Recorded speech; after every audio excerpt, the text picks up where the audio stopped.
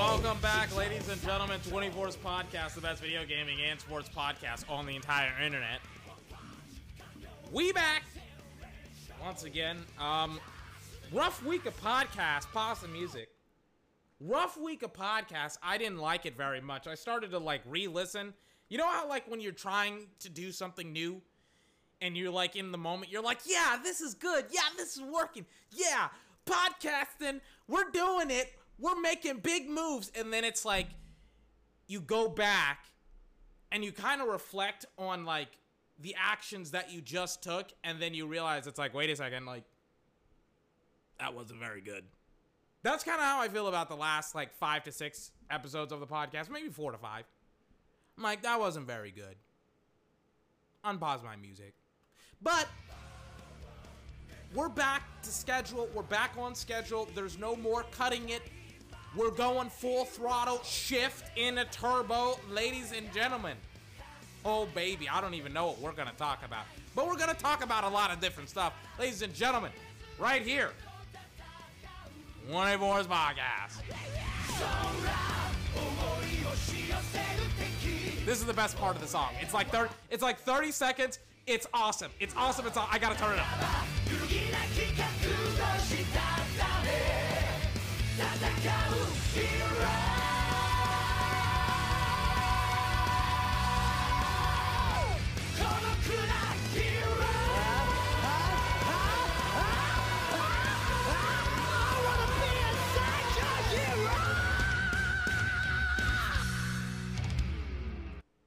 Anime Weeb 24 back in full effect, ladies and gentlemen. Oh my god, I spent the like a big chunk of my afternoon watching One Punch Man on Hulu. I created another new account, and did you know Hulu gives you a month? This isn't a sponsor, but did you know that Hulu gives you a month of free Hulu and not like a week? So it's like I get to watch like all the shows that I want to watch. I want to try and watch that other TV show, Fire Rescue. It's the anime. It's an anime that I'm not into, but I'm like, I look at it and I'm like, maybe I want to get into it. They also have this TV show that like literally as soon as I canceled my Netflix subscription, I wanted to watch it. It was a recreation of the Wu-Tang Clan's rise to fame and popularity, and it has like real actors. It's not like a I think it is a biopic. It's like a movie made off of like a real event with real actors, but it's not a documentary. That's what it's called, I think. So there's that, and I wanted to watch it and I wanted to see it, but I literally canceled my subscription, literally, as it was released.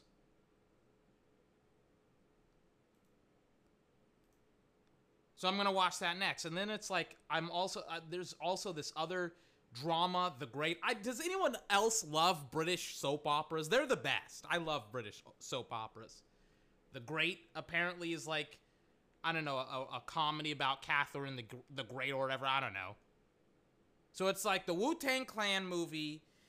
Also, what is it? Not the movie. The Wu-Tang Clan TV show.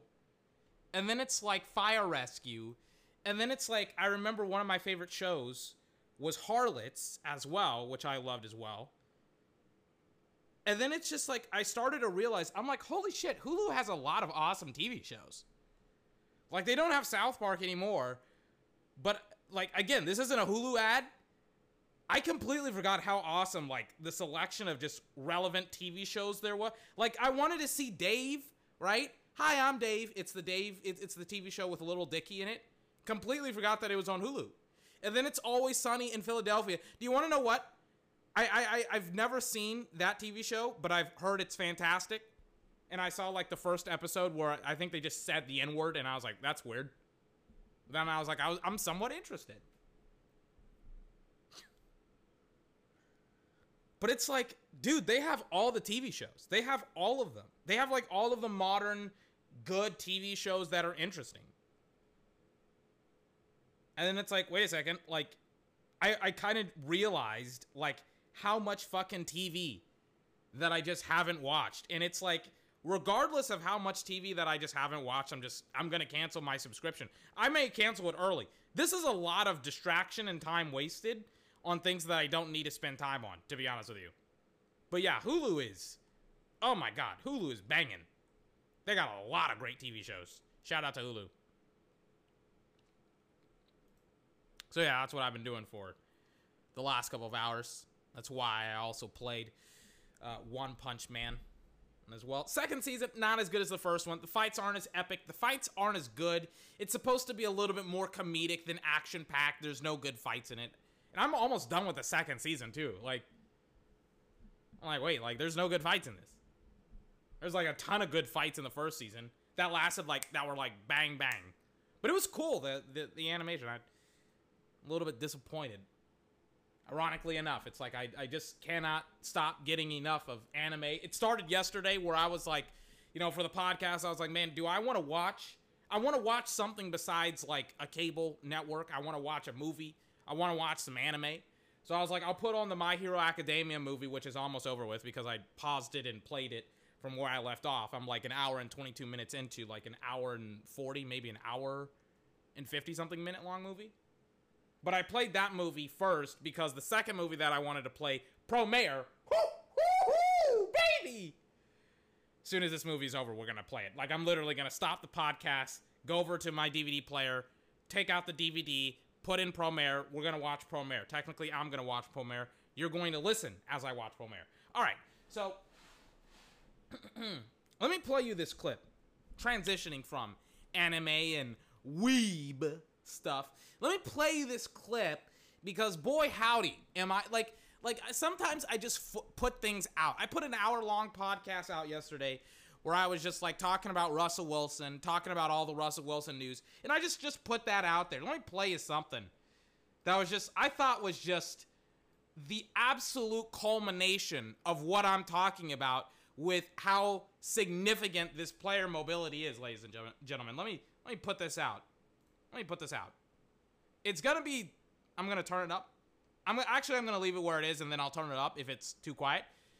This is LaToya Cantrell. She's very significant, very important person. She's probably going to say who she is. Listen very closely. If you don't catch it, I'll repeat what she says. Here's LaToya Cantrell of New Orleans.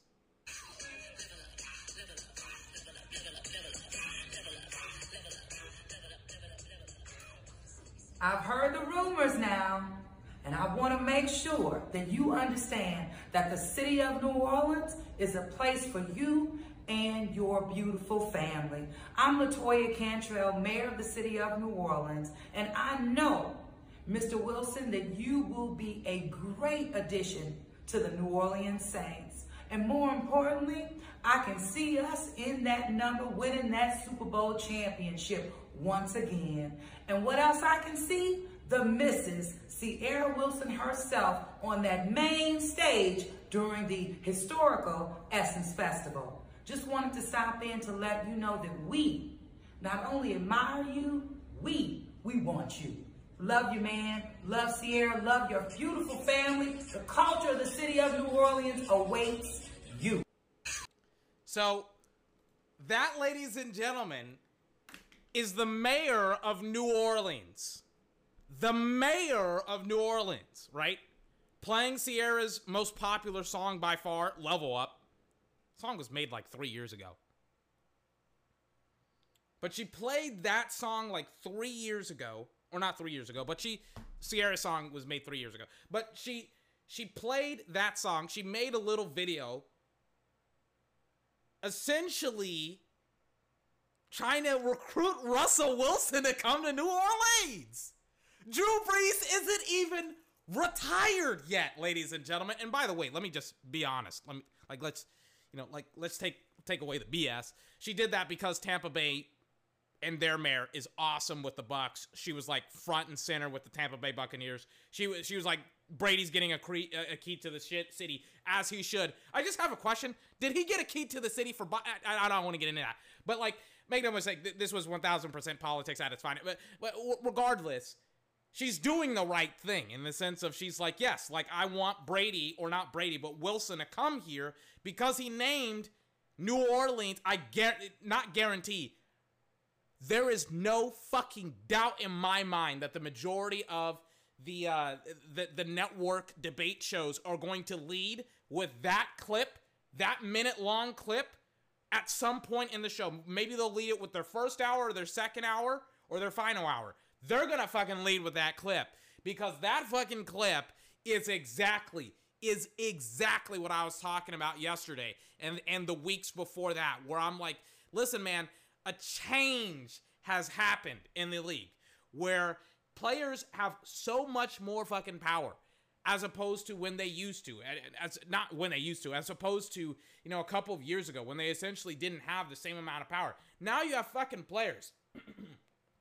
Now you have fucking players being like, hey man, you better listen to us because we suck. We're losing. And now it's actually creating, I don't want to say waves. It sounds way too, it sounds way too cringy to me, but they're creating momentum. There we go. Momentum, right?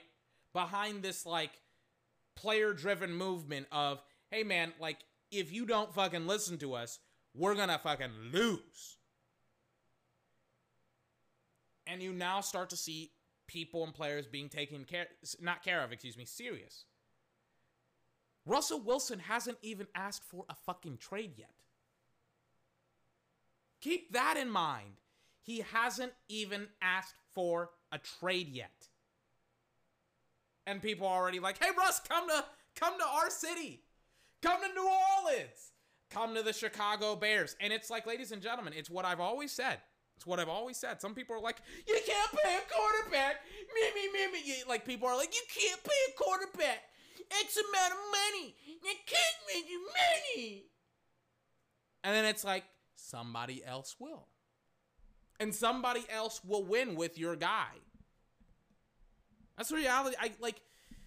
As much as people either don't want to admit it or just sick and tired of hearing it, quarterbacks are the most important position in all of pro sports. It's not even like up for debate. It's not even close. It is the reality. They are the most important position in all of pro sports. If you have a great one, you've found the golden goose. You found the golden egg. You found all that you need to have, essentially. If you don't have one, then you're screwed. The Saints know it. The Tampa Bay Buccaneers, they knew it. And so now all of these teams are like, man, like, we gotta, and it's weird, right? It's weird. Most important position in all sports. You would expect that position to be the most influential on the team dynamics, and it's not. Like, Russell Wilson is like, again, we talked about it very badly yesterday, but it's like, we talked about it already. We talked about how Russell Wilson is like, went to the Arizona Cardinals, excuse me. He went to the Seattle Seahawks, I think week 10, Thursday Night Football against Arizona. He's like, hey guys, I got a lot of great suggestions, a lot of great themes, a lot of great ideas and concepts on how to fix our offense. A lot of great ideas. Seattle's like, fuck it. You're a quarterback. Sit down, play football. Russ, pissed off. Was pissed off. Still is. Stormed out the door. They went on for the next couple of weeks to run their very vanilla offense. DK Metcalf talked about it. He's like, yeah, like people started to figure out what we did. It is what it is. And then you have Brian Schottenheimer being fired because apparently he didn't run Pete Carroll's offense. Because apparently Pete Carroll wants to run the football until Javon Kinlaw, Nick Bosa, and Eric Armstead and Aaron Donald, apparently he just wants to run the football. That's why Seattle has one of the worst. That's why Seattle's winning record against the Rams is abhorrent. Because they just keep on running into a brick wall in Aaron Donald. It's like, yeah, great idea on that one. Great idea. Just run into Aaron Donald. That'll help you out. And then they're like, yeah, we're just not even going to get our guys complex routes. And I mean, I constantly complain about Seattle's route combos all the time, ladies and gentlemen. But it's systemic, right? It goes from, well, Russell Wilson gets laughed at, mocked. People don't care what he has to say. They fire his OC, and then they want to go back and run through a brick wall. That brick wall is the best defensive player in the NFL, one of the best defensive players of all time, maybe the best defensive tackle of all time, to be honest with you. Not even being facetious about that. And then on top of that, you also have them coming back to Russell Wilson. Russell Wilson meets up with Pete Carroll and company. And he's like, hey guys, listen, like, I'm tired of fucking getting hit. Can you help me out? They say, shut up, Russ. We're going to do whatever we want to do. So then Russ goes out to the Super Bowl. That's the image that you see of him and Ciara. When he's up in the booth with Roger Goodell, and he's up there, he's looking miserable. Ciara looking peaches and cream. She's trying to converse. She's trying to cover for her husband, trying to be a fantastic wife. She's trying to fucking quarterback the situation. Russell Wilson is pissed off. He's not very happy. She's got to make looks appear as if everything is okay. Everything wasn't okay. Russell Wilson did not want to be there. He obviously didn't want to be there because he saw Tom Brady go down and beat the shit out of Kansas City. And Russell Wilson's like, oh my gosh, he heard the stories. He's like, wait, they get to rest Tom Brady? Tom Brady gets to take a day off whenever he wants to? He gets to go to Bruce Arians and say, hey, Bruce, I want out. I want to take a break. I'm Tom Brady. I'm 43 years old, best player on the planet, I'm the best ever. I get to do whatever I want. They rest Gronk. Tom Brady's like, hey, I got to get my guys. I got to get Rob Gronkowski, and more importantly, I got to get Antonio Brown. Bruce Arians said that'll never, ever, ever, ever happen until week 8, and when Antonio Brown was off suspension, they brought his ass into Tampa Bay. Then on top of that, Tom Brady made a phone call. He got on his cord phone, the wheel one that rolls when you got the cord phone that stretches out. It's from the 1980s, Stranger Things, if you know what I'm talking about. Those old-ass phones that have the cords in them. He took out, because he's old. It's an old joke. Stay with me. Old joke. He has a cord phone, not a cordless phone, a cord phone. Doesn't even have it. Beeps up, calls up Antonio Brown, makes a phone call. Not Antonio Brown, excuse me. He calls up Leonard Fournette. He makes a phone call. He says, Leonard Fournette, hey, can you come down to Tampa? Leonard Fournette's like, I'm done with Jacksonville. I want to win a Super Bowl. So Leonard Fournette came up on the quickest flight, maybe the quickest drive. I don't know the distance between Jacksonville and Tampa. But he drove up. He sat his butt down, and he said, I'll sign on the dotted line wherever you want me to, Tom. I'm ready to go. Won a Super Bowl. Only happened about 3 weeks ago.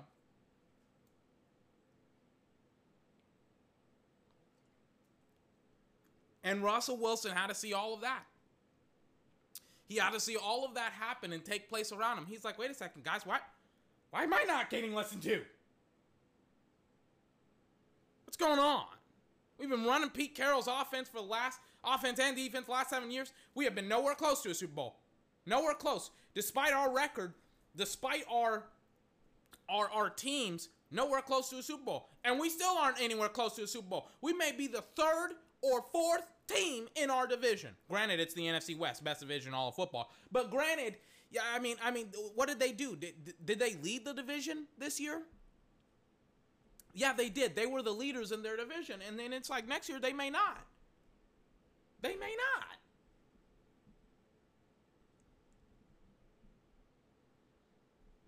I mean, Seattle is in trouble. Seattle is in trouble, ladies. And then you got the mayor of New Orleans calling. I mean, she's on Twitter. She's doing her thing on Twitter. She's spinning an umbrella. She's playing level up. She knows what she's doing. She knows what she's doing. She's spinning that umbrella. She's playing level up by Ciara. Level up. She wants to get Russell Wilson. And to get Russell Wilson, she knows the pathway to Russ is through his damn wife. Not damn wife. Awesome wife. Awesome wife.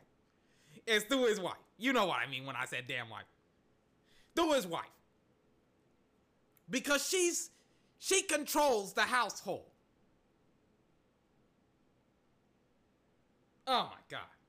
Absolutely fantastic job. Absolutely by the mayor of the New Orleans. I was about to say of the New Orleans Saints, but it's just of New Orleans. Absolutely fantastic. Just stirring the pot too. Just creating problems and such. I love it. I love it. I mean, it just makes my job so much easier. I got on the tube. I got on. I said, hey, oh my goodness. This is a good like 10 to 20 minutes of just content right here. I don't even have to do anything. I just wake up, look on Twitter. I see that the New Orleans mayor put something up. And then it's just, once again, and let me tell you something. I would not be surprised if I saw the Chicago Bears and the mayor of New York, whoever that is. I don't know who it is. They changed hands so damn much. I don't know who the hell it is. Wouldn't be surprised if somebody put out a statement saying, "Hey, like I want we want Russell Wilson." Not be surprised at all.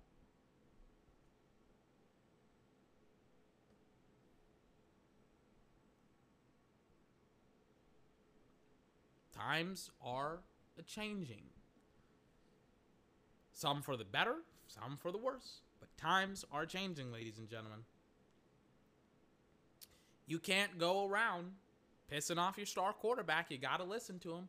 It's now a partnership. It's now a deal. It's now a relationship. It's not a dictatorship. You got to listen to your quarterback or face their wrath. I didn't expect this at all. Did you expect this? Can I be honest? I didn't expect this. I didn't expect this because I thought that teams wouldn't piss off their damn quarterbacks.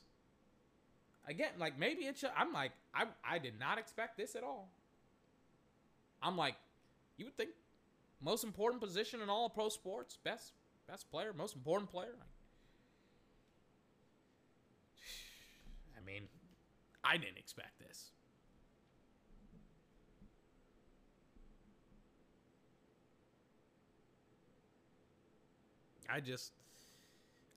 Teams are going to suffer. Teams are going to win. Teams are going to lose. Teams are going to be able to adapt and change. Teams are going to be stuck in the mud. And then on top of that, it makes your team look bad. It makes Seattle's team look bad. Look worse than it actually is. And remember what happened. Remember what happened early on this offseason with Seattle and their GM? Their GM got an extension. They're going to be the GM. He's going to be the GM, Dan Snyder. I think until the late 2020s, like 2000. I think he got a 7-year extension, if I'm not wrong. He's going to be the GM for the Seattle Seahawks. Right now, his contract has him being the GM for the next 10 plus years. Probably surpassing Pete Carroll's time with Seattle. When you think about it, right? He's going to be the GM of Seattle for almost 20 years. 1 Super Bowl. 2 appearances. Disaster after. I mean, you could seriously make an argument that Pete Carroll should have been fired after that game at Super Bowl. Worst play call history of the sport. You could literally make an argument. And now it's like, depending on how this situation happens with Rush, you may be able to make that same argument. We'll see. Level up, ladies and gentlemen. Level up. Oh boy, oh boy, oh boy, oh boy. Great start. What else do I have about Seattle? Oh no, that's just, I have the Adam Schefter tweet talking about how he wants to go to the Saints, the Raiders, the Bears, or the Cowboys. Once again, wouldn't be surprised if the respective mayors of those cities came out and was like, we want Russell Wilson.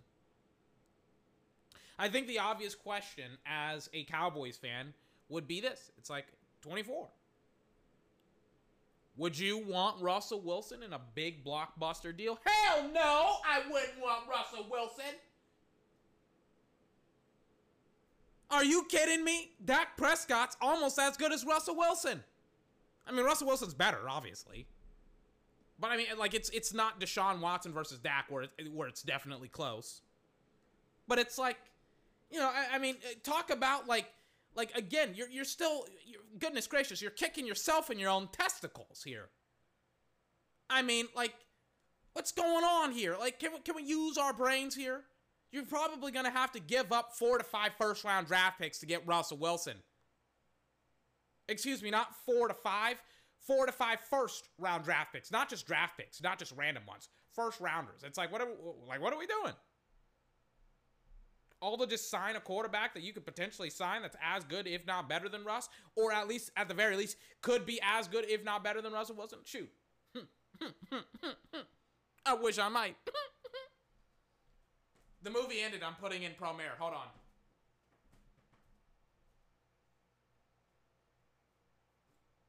Give me like 2 seconds. I gotta put in Promare. Yeah, you may ask me. 24.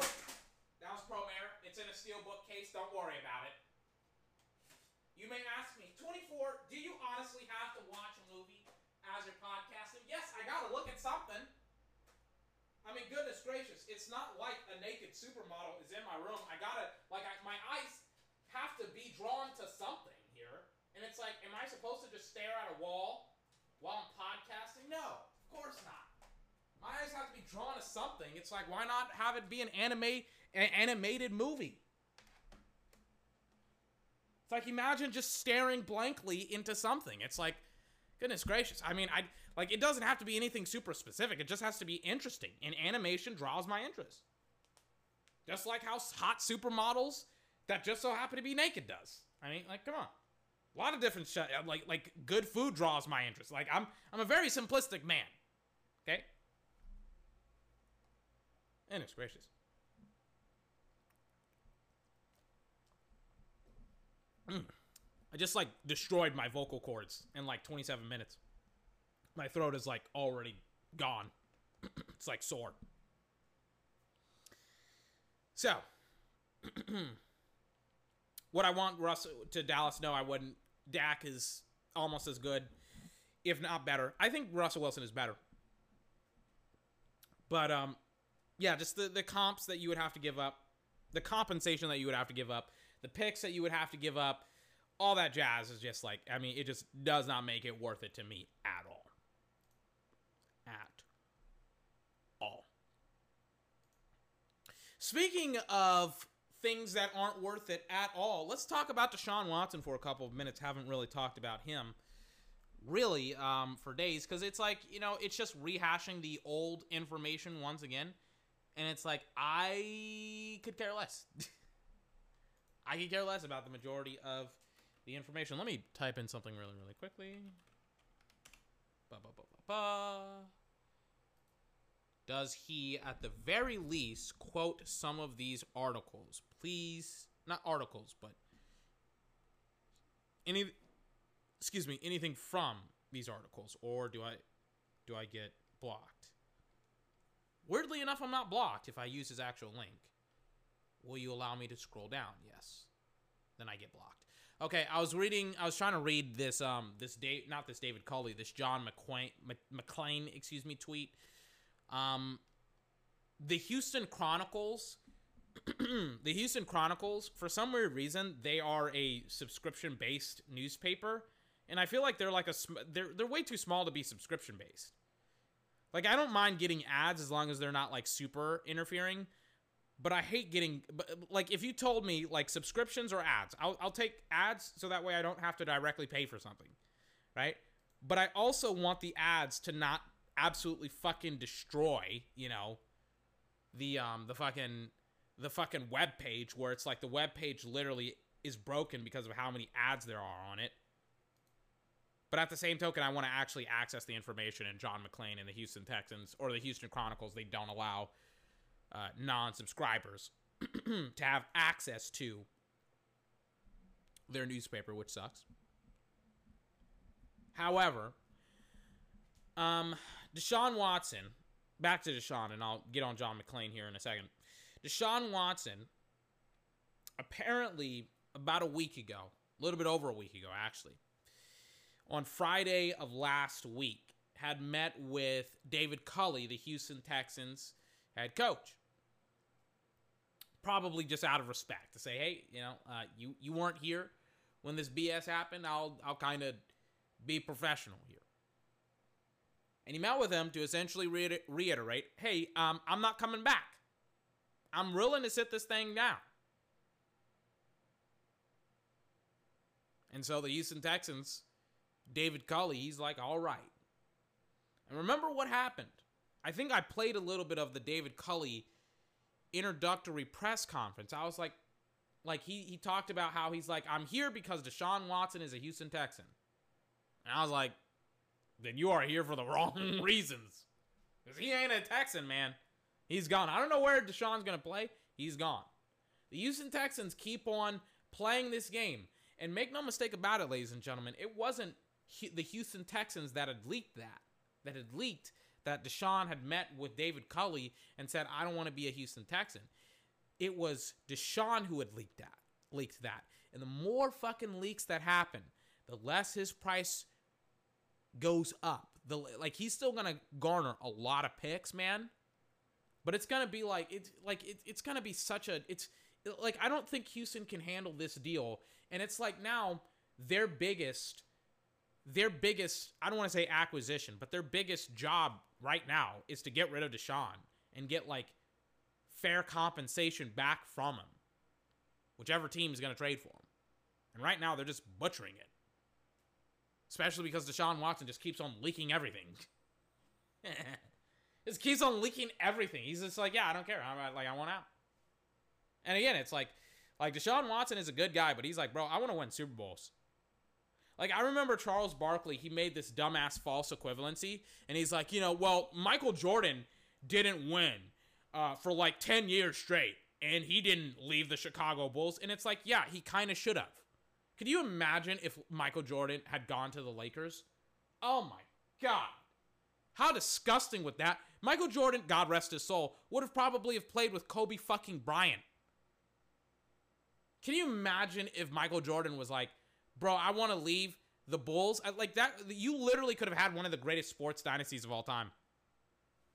Oh my God, if Michael Jordan had gone to the Lakers, if he's like, fine, you guys aren't gonna give me the players that I want or the coaches that I want, or you guys aren't gonna put us in the best position to win, or I can't win in this conference, bro. I'll go to the Lakers with Magic Johnson and Kareem Abdul-Jabbar, and we'll just win it for a decade plus.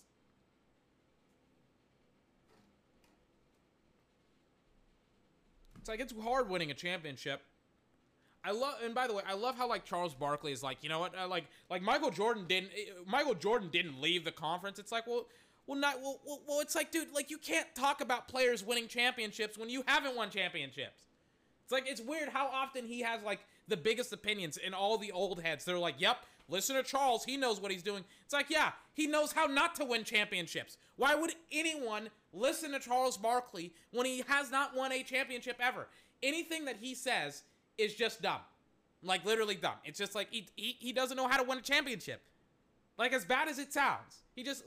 Or as rude as it sounds. It's very true. It's dude, if the objective is to win a championship, then don't do exactly what Charles Barkley did, because he didn't win a championship.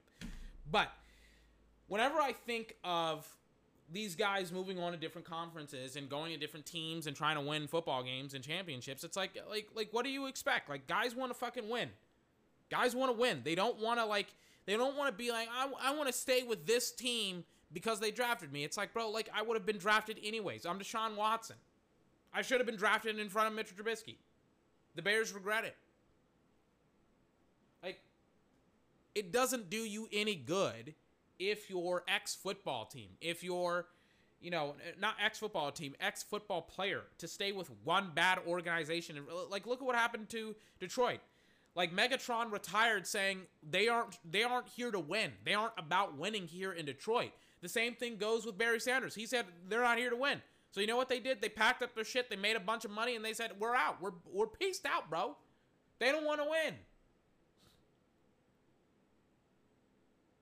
So why? And they both almost spent 10 years with their respective with the Detroit Lions. They both spent 10 years individually. They're bro, they don't want to win, so we're not gonna play. But now it's Players can be like, oh, this team doesn't want to win. We're moving on to a different team instead of fucking retiring. So John McClain writes an article that I don't have access to because it's in the Houston Chronicles, detailing that the Houston Chronicles or the Houston Texans need to trade Deshaun Watson. A little bit of context about John McClain. He is very pro Houston Texan. He's an insider with the Houston Texans. He doesn't really, it seems like he doesn't really have that great of player relationships and things of that nature. He quotes the Houston Texans a lot. His sources are probably Houston Texans. I got a burp. Excuse me. His sources are probably Houston Texans executives and officials, maybe assistant coaches and things of that nature, not necessarily players. It's not like he's texting J.J. Watt and being like, hey, J.J., what do you think about this? It's not like that's happening. However, John McClain has been like the biggest proponent of like, they're not trading Watson, they're not trading Watson, they're not trading Watson for like months, to the point where I've just like completely forgotten about like him, you know? And then it's like, he comes out today and he's like, yeah, they need to trade Deshaun Watson. Could not agree more. Could not agree more. Watching Promare. Best scene that happens, one of the best scenes, one of the coolest scenes, is the beginning, where you get a tour of the city, and the opening song is playing, and it's just blaring and blaring, and then it's the here we go, I know. I have the song on my computer. I don't know why I'm playing it. Why I'm not playing it.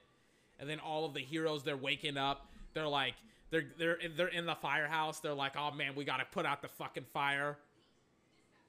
Oh my god, Promare is such an awesome movie. It's so stylized.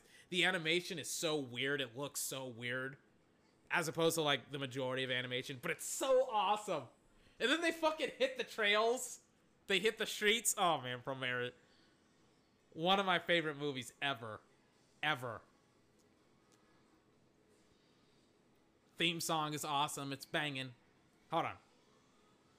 Why don't I just play it? Like, why don't I just stop being lazy? Hold on. Pause the movie! Goodness gracious. I wanna listen or watch the movie and listen to the soundtrack.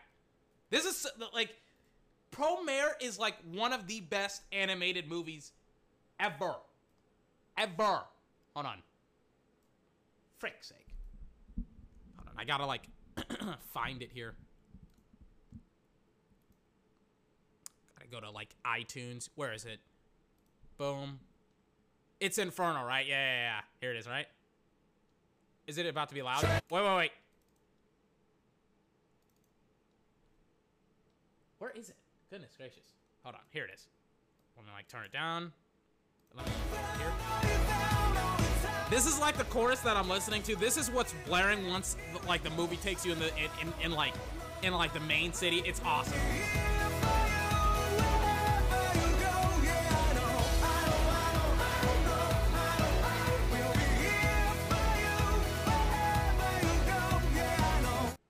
Right? Fucking awesome song. Awesome, dope-alicious song. Right? Alright. Done listening to Promare. I could listen to Promare all day. All day. Screen all day. Oh my god, Promare is such an awesome movie. So anyways, Deshaun Watson wants to be traded. That's not a surprise. John McClain is on board. Will he get traded? I don't know. They got like another month or two to trade him before the draft, essentially, is when you got to trade him. You'd love to trade him before free agency, because then it's just like, you know, like you put teams on the, you put some pressure on the teams that are trading for him. But it looks like not David Culley, what's his name? Caserio Culley. You know what I would find interesting? If David Culley was like, yeah, he's a Houston Texan, even though he told me that he's not. That'd be interesting, right? If like somebody who was interviewing David Culley was like, yeah, like, you know, like, what do you think of Deshaun Watson coming out telling you that he's not a Houston Texan and that he's not going to be a part of the Houston Texans? That would be a really, really interesting response. It would also be interesting to ask Kyle McNair and also Nick Caserio that exact same question and be like, what do you think of David Culley and Deshaun meeting and Deshaun telling David Culley that he's not a Houston Texan? That'd be an interesting question and response. But right now, I don't really know. Like, I don't really know if they're going to trade him or not. Apparently, they're pretty fast and hard set on. You know what the Houston Texans remind me of? They remind me of like a girl who's trying to get pregnant to keep like the dude in her life, you know? Like that's kind of what the Houston Texans remind me of. And Deshaun is kind of like that trapped guy who's like being locked in a basement and is being like held against his will. And she like goes into the cellar that Deshaun is in every single night and like rapes him, trying to get impregnated. Like that's what this scene reminds me of. Like some girl trying to rape a guy in a cellar, trying to get pregnant, trying to keep him around, even though that literally won't work because as soon as he's free, he's running away because that bitch is crazy. He's like, I gotta get out of here. I'm getting raped by this girl, man. Jesus Christ. It's like, like it's not being raped by a guy, but it's rape being by a girl. It's like Jesus Christ. It's terrible, but it's not as terrible. But I mean, that's the situation, that's the predicament that Deshaun Watson is currently facing. He is in a cellar somewhere waiting for somebody to knock on the door to hear his screams of his house. He's like, goodness gracious, get me out of here. Will he get out of the cellar this year? I don't know. Houston is just stupid enough to act like they can actually hold on to Deshaun, and Deshaun is very, very steadfast on not leaving the Houston Texans. It's weird how, like, I will say this. As somebody who saw them just, like, do the dumbest shit ever, like, in the last couple of years, this is definitely, like, their smartest ever. In the sense of, like, them just, like, them refusing to not give up Deshaun Watson. They're just like, yeah, we're not going to do it. We're not going to trade him. He's our best player on offense. He's our best player now. We released JJ. It's like, what would we have? It's like super duper smart. And it's like literally this decision is offset by, well, we're going to trade away DeAndre Hopkins and JJ Watt won't want to play for us and things of that nature. By the way, it's been 2 weeks, I think, since he's been released, JJ Watt. No idea where he's going. I think it's like the Bills, the Browns, the Steelers, and the Green Bay Packers are all in play. I just gonna ask that question. Why is Tampa Bay not in play? I gotta ask it. Gotta ask it.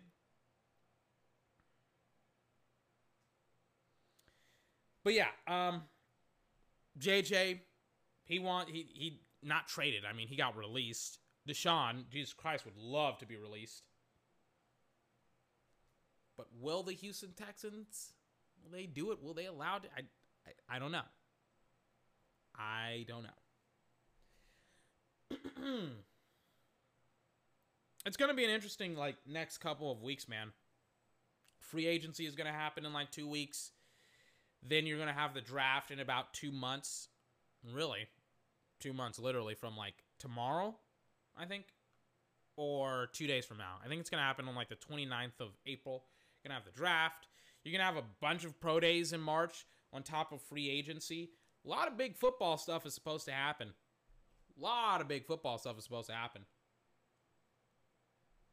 I've been so desperate for, like, combine stuff. I kid you not. I'm literally, like, how many screens do I have to watch? Like, I'm literally, like, Promare is on. Like, do I have a problem? I'm a millennial. I think I do. It's like, literally, I'm watching Promare on one screen, and then on my second monitor, I have, like, on my TV, I have Promare playing. I have, like, 3 screens that I'm watching. I have a second monitor, I have my laptop, I have my fucking TV that's playing Promare, and on my second monitor, I'm watching Derek Brown at the Combine right now. Obviously, Derek Brown, former Auburn Tiger, current Carolina Panther. This is like last year's Combine stuff. I'm watching that because it's like there's no combine war. I should be watching the combine. I should have been watching the combine for the last couple of days. We should have had like 1 5-hour long podcast, and there's nothing. It's like, what am I supposed to do? Just like watch reruns of the top 10 greatest games of the year? It's like, no, I don't want to watch that. And it's gracious. It sucks. I don't get to watch any combine. I don't get to watch any football. I don't get to watch any interesting football. I don't get to watch, only college basketball is on. I could give a crap about college basketball. I'm not a college basketball type of guy. But it's like, I want something. Like, I got to watch people's pro days. I got to watch a lot of pro days next month. I don't want to watch people's pro days. I don't even know how the format of pro days is going to happen, man. It's like it's going to be, I don't, like, I used to just not watch people's pro days and just watch the combine, and then it's like that's just it. I watched like 3 days of the combine, and that's it. That's all I needed. But now I got to watch people's pro days, man. I don't want to watch pro days. I don't want to do that. Rather just watch combine.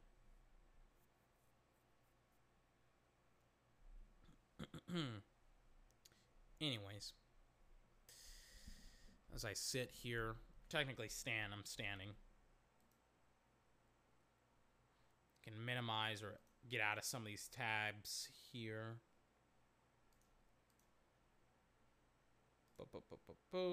Need that tab up. So, kind of as I was talking about Russell Wilson and the breaks that were happening, the reports that were coming out about Russell Wilson wanting out of Seattle, I got this alert about something that's not really being talked about. Not really being talked about here. But it probably should be. It is, ladies and gentlemen, a report. Disney NFL reach agreement on new media rights deal. It is exactly what I've been talking about specifically for the last couple of days. And I mean, I gotta just pat myself on the back here once again. Because once again, man, I just put things out and it's like, wow, I can't believe that it literally happened in a timely manner. Didn't even have to wait weeks or months to set it up. Like literally just days. Disney and NFL reached an agreement for a media rights deal. The reason why this is so important, ladies and gentlemen, is exactly why I was talking about it like a couple of days ago. Specifically with Dak's contract. I was talking about how these new media deals are going to pump in money back into the NFL. They're going to raise up the salary cap here. Do you want to know why? Because these new deals are going to give these teams more money. Because hundreds of millions of dollars are going to be imbued within the league once again because of the renegotiations of the deals, right? There's going to be more money. There's going to be a bidding war potentially very soon. With Amazon potentially getting Thursday Night Football exclusively.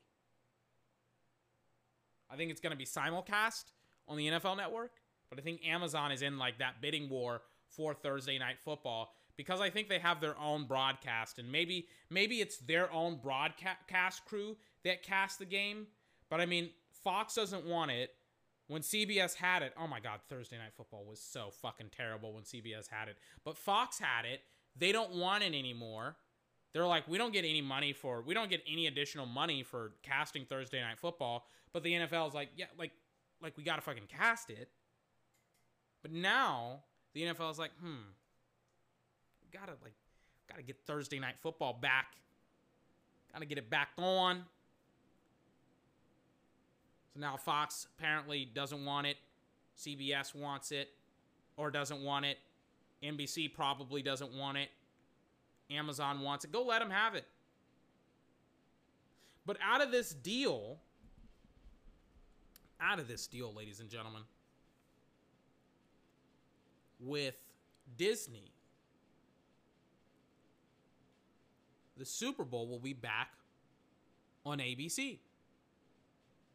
Which, if you're a fan of my podcast, you know how much I've hate the ESPN, the ABC broadcast. I think it's like the worst broadcast ever. The producers, the graphics department, I don't know what they're doing. They got to get their heads together. They're not very good.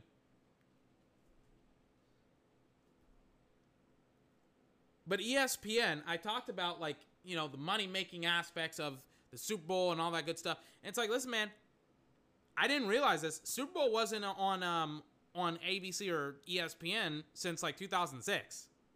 That's the last time it was on ESPN. And now it's coming back. And apparently the NFL, what they wanted was $3.5 billion. That was probably their starting point. They knew that they weren't going to get it. But what they also got, but, you know, I mean, they kind of met in the middle. Disney probably wanted less than, like, $2 billion. NFL obviously wanted more. And this isn't for 10 years. This is over 10 years. This is annually, right? They wanted $3.5 billion annually, the NFL. Disney's like, bro, that's not going to happen. So Disney's like, bro, we'll beat in the middle. We'll say $2.4 to $2.6 billion annually. We'll just take the median. We'll say 2.5. 2.5.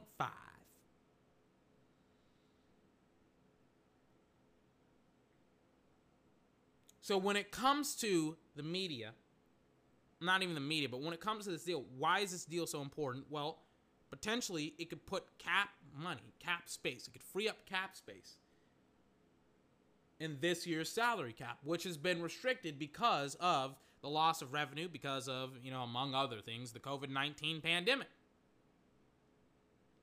Loss of revenue because of attendance, probably ratings. I mean, the Super Bowl wasn't, I think it was one of the least watched Super Bowls. How did that happen? Maybe it's because of the Weekend headline. Weekend, Shakira.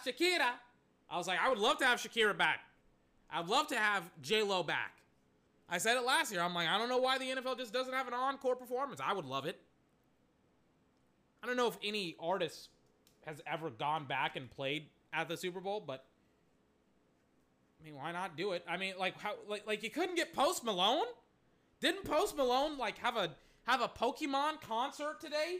You couldn't get Post Malone, but Pokemon could? Pokemon could get Post Malone. You better pay Post Malone whatever he wants. I've been popping pills and men and feeling like a rock star. Hey, I don't know what he says. I'm obviously not a very good singer. Or no. It's today. Or was it tomorrow? Let me just find out what Post he's up to. Post Malone. Pokemon. It was today, right? It was the 22nd. Yeah, it was today. The song is... He had a 13-minute concert, and one of the songs that he has is Only Want to Be With You, Pokemon 25 version. Pokemon got Posty, but the NFL can't? Pull your money out your damn pockets and pay for some doggone entertainers here. Let's go. Goodness gracious. I want to see Post Malone at the NFL Super Bowl, and I want him to sing White Iverson. I want him to sing. I want to sing. I mean, like, what are we doing? It's Post Malone. Let him drink beer on the stands, in the stage. Everybody does anyways. Hold on, here it is. Here it fucking is. Post Malone? Really? And it's like an actual concert. Here it is. Michael can't really trust nobody without his jewelry on you. My roof ain't like the no-show. Got diamonds by the polo. Don't act like you my friend when Like Pikachu's on stage. you stuck in the friend zone. I turn that 4 to 5. 100 pins is on my pocket. She know this. Try to stuff it on it, but it don't even fit. Know that I've been with. All right. Sorry about that. But it's like, I mean, like, come on, man. You got to be tripping. You got to be tripping. Can we get some real entertainers? Hey, call up Jay-Z. Ask him, Jay-Z, why the fuck can't we get Post Malone? And it's a live performance, too. It's not like pre-recorded. It's like he's actually performing. Jesus Christ. Anyways. I don't even know where I'm going with this. I don't even, like, this isn't a bit. I literally am frustrated that they literally can't get any, like Post Malone. Who else is like Billie Eilish? Why, what, hey, tell Jay-Z, get off his ass. Figure out a way to get Billie Eilish.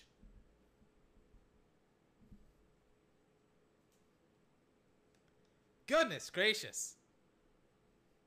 Why couldn't we get Kendrick Lamar? Hello? Hello?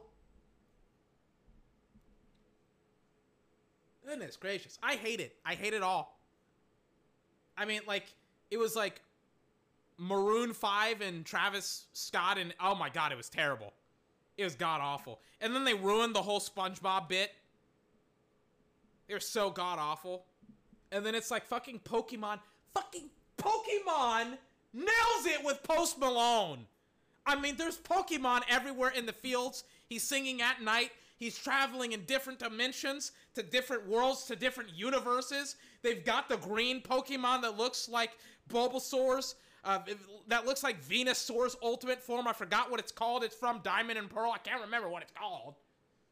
The Pokemon are vibing out. The Pokemon are vibing out to Post Malone. The NFL can't get Post Malone. Does that make sense? How do they even call up Pokemon, not Pokemon, Post Malone, and it's like, hey, Post Malone, you know, like, you know, do you want to perform, you know, at Pokemon's 25th anniversary? I mean, I'm just like how does Pokemon do that? Ugh. I'm happy for Post, but I just don't get it. I just don't get it. Ugh.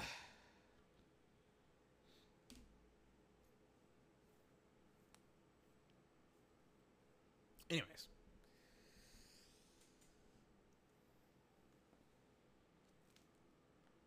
What I got on deck? I got a lot of stuff on deck. I'm not done yet. I'm just getting started. Again, ladies and gentlemen, we're shifting in a turbo. We're going full speed, all gas, no brakes, ladies and gentlemen. I was looking at some free agents for the Patriots, right? Because I was like, you know what? I gotta start representing. I gotta start representing my Patriots, because that's my team now. I feel like I'm representing way too much the Dallas Cowboys. I gotta represent the Patriots now. Gotta represent the Patriots. You know, I'm a Pats boy. I'm not from Boston, but I rep that team that's from there. So, you know, I was thinking about free agents for the Patriots. I was like, okay, how can how can the Patriots become better? Like, you know, because it's the Patriots. I want them to succeed. It's like, well, one of the ways that that they were terrible this year, and one of the weaknesses that they had when Tom Brady was there in his final year was that they just don't have any weapons. So I thought to myself, I was like, okay, well, how many weapons are available this year? Not just because of salary cap, but maybe teams are looking to move off of some old veterans, looking to maybe get somebody new. Like, who exactly can the Patriots target this offseason, especially, to get another weapon for whoever their quarterback is? Whether I hope it's not Cam, but hopefully it's Mac Jones. But who is the target? Who's a guy that they can get that can help them out, wide receiver wise, in this year's offseason? And we kind of look at the draft, and let's kind of work ourselves backwards here. Let me show you guys something here. Go on the mock draft net. Damn it, the draft network, not the mock draft network. The draft network. We'll go on the draft network. Let me show you guys something. Let me show you something here. It takes forever to load my webpage. Why is it taking forever to load my webpage? Load my webpage. Can I not start a mock draft? On the Draft Network? I can't start. They're not giving me the simulator, so I'll just go on Pro Football Network. I got mock drafts simulators for days. You don't think I will? Trust me, I will. I might. We'll do 6 rounds, and we'll probably stop at the 4th or the 5th because I just can't stand it. Let me show you guys something, right? Patriots don't even need to trade down that much. I'll show you something. I'll get the situation that I want, and then we'll keep it pushing. We will keep it pushing. So I'm drafting 15th overall. I'm drafting 15th overall. The Bills, they want to trade with me. I didn't get any other trade deals. I get the Bills first, their second, and their third. I got to give up my third, but that's okay. I'll take it. I'll draft Mac Jones in the first round. Watch me. Watch me. If I don't get Mac Jones, I'm quitting. But I probably will. I'll get Mac Jones. And then in the second round, I'll probably get another offensive weapon.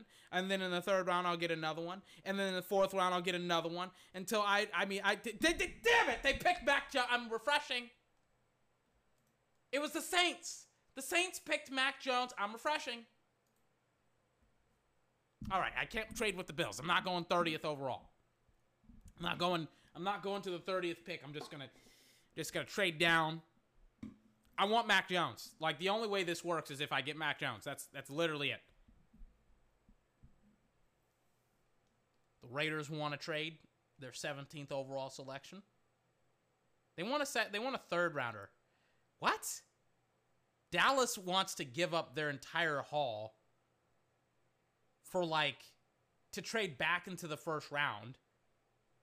I'm gonna, that's a terrible trade for Dallas, first and foremost. But then it's they want to give up literally all of their draft picks, their second, their third, and another third, and then another second, and then another third, just to get back into the first round. I'm like, that's way too much. You're spending way too much. I'm going to take the Raiders pick. I want Mac Jones.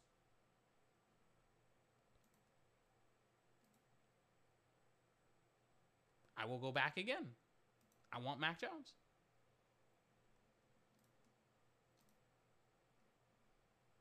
All right. I got some pretty fair compensation for also trading back into the draft twice. The Dolphins, they wanted to trade up. I gave them my spot. I want Mac Jones. That's the whole objective of this draft, right? Because as a Patriot, you need a quarterback. You need a quarterback. Mac Jones is my second best quarterback in the draft. There's no way Trevor Lawrence is falling to the second, or not to the second, but to the 15th overall pick. More importantly than that, I don't think you need to wait. Or not wait, but I don't think, I think Mac Jones is pretty good, and I think you'll be able to get him if you're the Patriots. If you want him, everybody has them mocking Micah Parsons to the Patriots. I want Mac Jones. I want Mac Jones.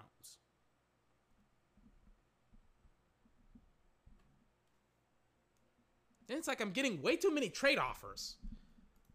I'm getting a pick. I'm getting a trade offer from the Browns. There's way too many trades going on. Who's an offensive player that I can get? Terrence Marshall Jr. at 45.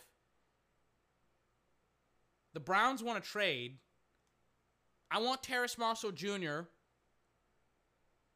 wide receiver out of LSU. He's essentially going to be my new number one. And then in the second round, maybe not in the second round, maybe in the third round, I could potentially get another running back, maybe. Javonte Williams is still available. Don't I have another second? I didn't trade for another second, and they took him. Michael Carter is still available. He's my third best running back. Where are all of my picks that I got?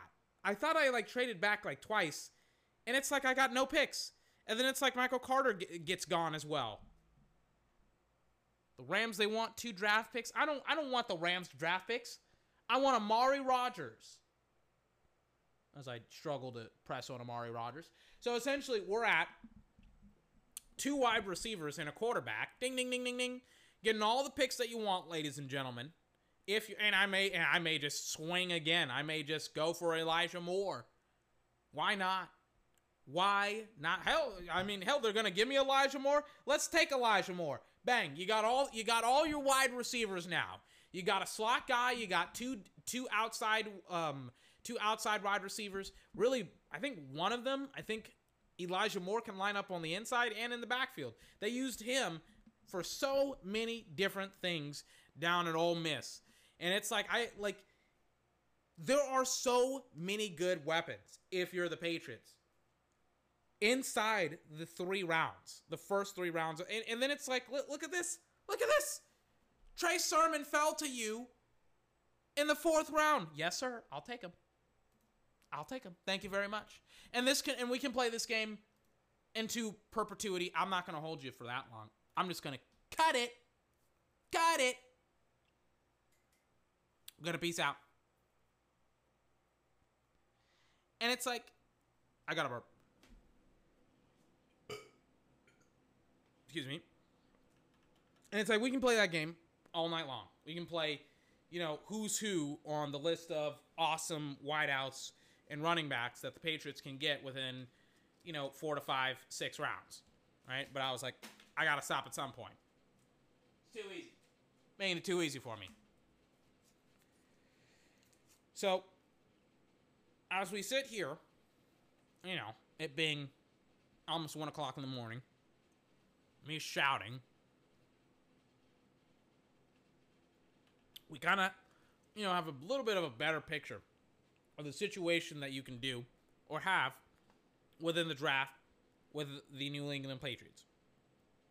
I mean, maybe you need like a defensive end or a D tackle if you're the Patriots. I'm not sure. But it's like, to me, it's like you need multiple wide receivers because all the guys that you have on that team are terrible. Besides Edelman. But Edelman is old and he's hurt. So it's like, as much as I love Edelman, as much as I think that he's a Hall of Famer, I mean, he could be getting, they're talking about his knee being so banged up that, I don't know if he's going to be ready to go at the beginning of the season. My opinion, I think he should kind of call it a career and just be like, take his 4 Super Bowl victories and be like, yeah, I'm one of the best wide receivers of all time. I'm a Hall of Famer. I'll campaign for him being in the Hall of Fame because he is a Hall of Famer. However, as it pertains to the Patriots, they need more weapons. That's obvious. And they need a quarterback. And we addressed the weapons and the quarterback in the draft, but let me give you some more weapons, right? If you want that veteran presence. You're going to go through a soft rebuild, but I think the majority of the wide receivers in the NFL, they have a better transition now to the NFL than, 5 or 6 years ago. So I wrote down some lists of free agents for the New England Patriots. There is, for them to target, obviously. There's Allen Robinson, T.Y. Hilton, Adam Humphries, John Ross, and like Juju Smith-Schuster, among a plethora of others. And I was like, I would be pretty happy if you got one of those and you added them to a rotation, right? Essentially meaning you're not going to have a true number one. Maybe if you get Terrence Marshall Jr. in the second, you're not really going to have a true number one. It's going to be, you're going to have multiple different wide receivers that are going to create a wide receiving core, which is essentially what, to be honest with you, the New England Patriots want to do. They don't want to have one guy. They want to have multiple different guys. It's like you're going to have multiple different guys as the Patriots. So, just some food for thought. I really like T.Y. Hilton. If the Colts don't re-sign him, then, oh my God, yes, they should. The Patriots. Like, regardless of whatever the salary cap is, I think they're going to have $40 million in available cap space. They're going to be perfectly fine, ladies and gentlemen. It's like, you can get T.Y. if you want him. You can sign him for like a 1, maybe 2-year deal. I don't know. I don't know. Or you can get Allen Robinson for something very, very similar. 1-2 year deal and be like, we don't necessarily know the cap space. We may renege you. We may re-up you. We'll see. We shall see. A lot of different options for the Patriots. But those are just some. Those are just some options that I was like, you know, like if the Patriots wanted to go out and get, you know, a top-notch wide receiver, there's some in the draft. There's also some in free agency that they can get that that I think are, you know, are pretty dope. Gotta see what happens. We shall see. I'm wearing a blanket as a cloak right now. I got a lot of stuff going on in my room, a lot of fans. I'm starting to get to, you know, that point of tiredness, but I'm still ready to go. I talked about it like about a month ago where I was like, I have bigger fish to fry. I have bigger and more important things to talk about sometimes. Like some things I'm just like, some things I kind of just like should let go, you know, because it's like I got more important things to talk about. And other times I just, I don't. And I'm like, I got to talk about some of this stuff. I just like, I'm minimizing so many tabs right now because I'm like, this is useless, this is useless, this is dumb, I don't want to talk about it, blah, blah, blah, blah, blah, blah, blah, blah. And that's what I'm just doing. I'm just like cleaning up my my freaking tabs right now because I'm like, I don't really want to talk about some of this stuff. Kind of bores me. What else do I got? I made a list. I don't know what I was gonna do. Real talk. I was going to have this like diatribe of like what was it? Of like winning percentages and like average winning percentages in the NFL for like first round draft picks and things of that nature. I did a lot of work on it, by the way. And it's like, you know, I was gonna lead it up. The lead up was essentially gonna be like me talking about Dak and like how his winning percentage is significantly above average for a first round draft pick in the last 5 years, which it is. His winning percentage is, I think, 60%. What was it? 60.86%. He's won 42 games and lost 27. Versus the average winning percentage for a first-round draft pick over the last 5 years. It amounts to like 18 guys, by the way. Average winning percentage is 44.56%. So, obviously, a losing record, a losing average, right? I was kind of going to talk about it, and I thought some of the data was kind of interesting, like how the majority of quarterbacks don't necessarily have winning records in the first round and how terrible it is kind of to draft a first-round draft pick. You know what I can kind of do? Let me talk about first-round draft picks at quarterback. So, as of right now, and kind of records, right? Because how I was gonna kind of point out was that winning records with quarterbacks doesn't really matter that much, or it doesn't matter as much as people want to make it out to be. Because it's like, for example, what's Deshaun's winning percentage? Deshaun's winning percentage is 52.83%. He's 8-8. He's average at winning football games. Mitchell Trubisky actually has a pretty decent winning percentage. 58 anything, just 58%. That, ladies and gentlemen, is like 8 or 9, not 8 or 9, it's like 9, almost 10 games, really.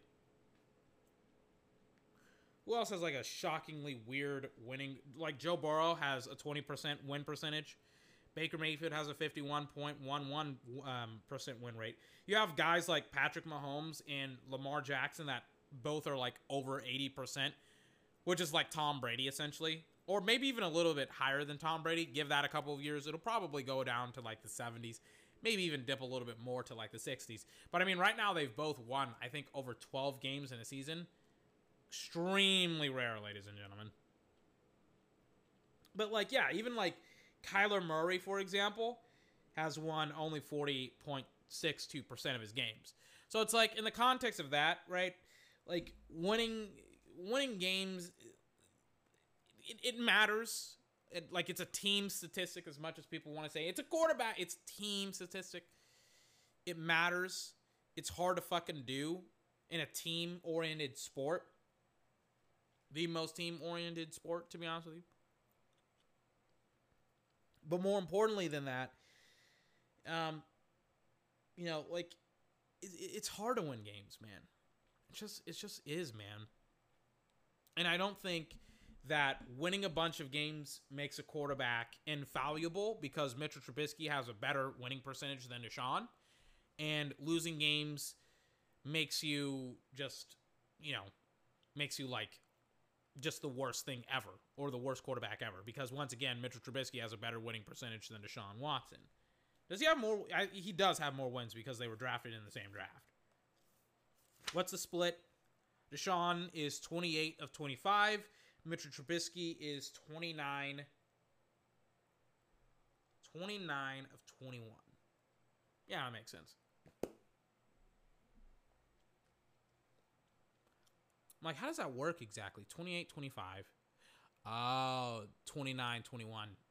Watson missed out on some of these games. And, like, Trubisky started, like, midway through the season. I was like, how do they have similar games when Deshaun went out for, like, the majority of that season, that first season? And then I was like, oh, it's because Deshaun got hurt. They put in Trubisky late into the season. And then then Trubisky got hurt, and then I think he got benched.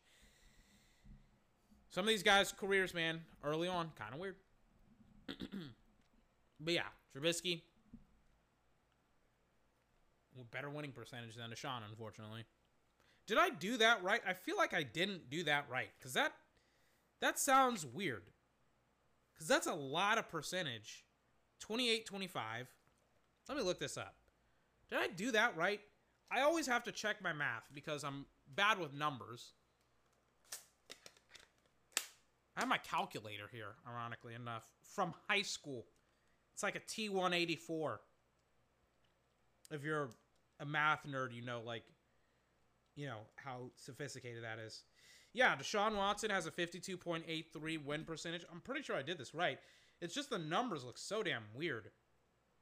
Oh, no, they're right. I think they are. But again, it's just the numbers, they look so weird. Yeah, Trubisky's played in like 3 less games than Watson, but still, like, his winning percentage still is, yep, 58%. Yeah, I did it right. Just the numbers look weird. Because you wouldn't think, like, 3 games would make the difference. And, like, yeah, like 3 games would make the difference. Huh. Oh, no, Watson has also lost more games. I'm like, okay, where? Because they have almost the same exact amount of wins, but it's just Trubisky's played in less games, right? Yeah. And Deshaun has lost more. I'm like, where's these numbers coming from? Again, very, very, I said I was very bad at numbers. Like, it's not that big of a deal or of a surprise that I'm, like, struggling with this. So, again, I don't think wins are the end-all, be-all with quarterbacks. I think that it's kind of a lazy argument when it comes to quarterbacks. When people are like, oh, man, like, quarterbacks, you know, they, you know, like, if they don't win, they're not very good or whatever. And it's like, I think that that's kind of short-sighted and not necessarily addressing the majority of the important aspects of the quarterback position. And what are those important aspects of the quarterback position? I am so glad you asked me that. Because I've been sitting on this for like a week. I went to my desk. I sat in a corner. I played some music. And for like 30 to 40 minutes, I planned and plotted out who exactly, or not who exactly, but what exactly makes up the key characteristics of a quarterback. How many did I get? I got 23. I got 23. And I starred the most important ones. I starred 3, 5, 7, another, I mean, technically, I bracketed some others, and then I starred the bracket, so it's like, there's like 3, 5, 7, 10, 11, 15. 15 out of 23, I think, are super important. Now, how exactly did I come up with this list? Whenever you hear about quarterbacks, you hear about tangibles and intangible things. You hear about things that you can see and then things that you can kind of feel around and kind of know based upon things that you can't see, right? So, for example, leadership is one of the ones that I have, as well as accuracy and consistency, right? And accuracy and consistency, you can kind of see. You can just kind of read a stat sheet and be like, boom, okay, like that's something that you can see. Leadership is something that you can't really see on the field. You can't necessarily see a leader on the field because the guy can play the quarterback position but not really be a leader. There's a dichotomy to it. So here's my 23 aspects or characteristics of the quarterback position. Decision making being the first one. Accuracy. Rapport with wide receivers. I got a burp.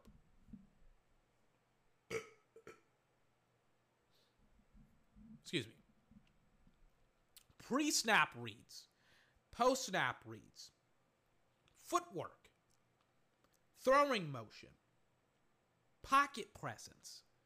Velocity and distance when it comes to throwing a football. Short distance passing, intermediate distance passing, and deep balls. Consistency of play. Again, mentioned it before. Reading coverages. Mobility. Athleticism. Let me star mobility. Mobility is actually important. Let me star it. Because I confused myself. I'll elaborate on some of these. Should I elaborate on all 23? We're going to be here for an hour. May as well get comfortable. Arm talent, arm strength, touch, film and tape study, leadership, and preparation. Those are the 23 different core aspects that I have for the quarterback position. The reality is there's probably more, and that I definitely could have added more. But as I kind of like sat down and as I kind of like thought of the aspects, I was like, these are the aspects that I thought of. These are the things that I think are super important. These are the things that I think make up the quarterback position for the most part. Let me kind of describe some of them. So the first one that I had, the first thing that shot up, and this was one of the things that I starred, was decision making, right? Because on the podcast, I always talk about how the quarterback position is all about smart and intelligent decision making. And you can just like straight out the gate, straight out the jump, you can tell if a quarterback's good or bad just based upon his decision making, both on and off the field. Like Carson Wentz is the perfect example of a quarterback who has terrible decision making, where he will hold on to a football for dear life like it is a newborn baby, like it is a child that he is refusing to give up. And he will just hold on and get sacked while holding it, or try to throw it away as he's being tackled, and just make some of the worst decisions I've ever seen in my entire life as a quarterback. And it's why he was one of the worst quarterbacks that I've ever seen. Another great quarterback, another great example of a quarterback who has terrible decision-making is Drew Lock. Terrible quarterback. Terrible quarterback, terrible decision-making, both on and off the football field, to the point where all of the quarterbacks had COVID, and the NFL was like, we're still playing, you don't get a forfeit. And the Broncos had to like roll out a wide receiver at quarterback because they were like, we don't have any quarterbacks. All of them got COVID.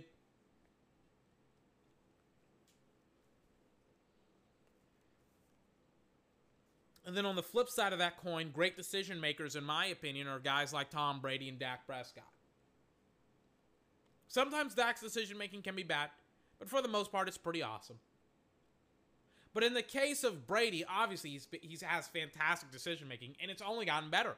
I mean, we can talk about off the field where he's taking care of his body and eating avocado ice cream and not drinking a beer until he has a Super Bowl party, and he drinks beer on a boat. He drinks avocado tequila shots, gets incredibly drunk, gets off the boat. Some people would say that tosses a Lombardi trophy to another boat. Some would say that's bad decision making. I would say you can do whatever the hell you want as long as you throw a Lombardi trophy from one boat to another. As long as it's a Lombardi trophy, it's fantastic. But if you're throwing beers, you got problems. You got a lot of problems. But as long as you're throwing Lombardis, I don't really care. You throw those Lombardis, you get those trophies. But Tom, great decision making on and off the football field. We've seen it with where if pressure comes and if the throw isn't there, or if it just, maybe not the throw isn't there, but maybe if it's a longer developing throw, like he just has no shot to make the throw, he'll just throw the ball away. He'll just throw the ball away. If there's nothing deep, he'll check it down. He'll nickel and dime you all day long.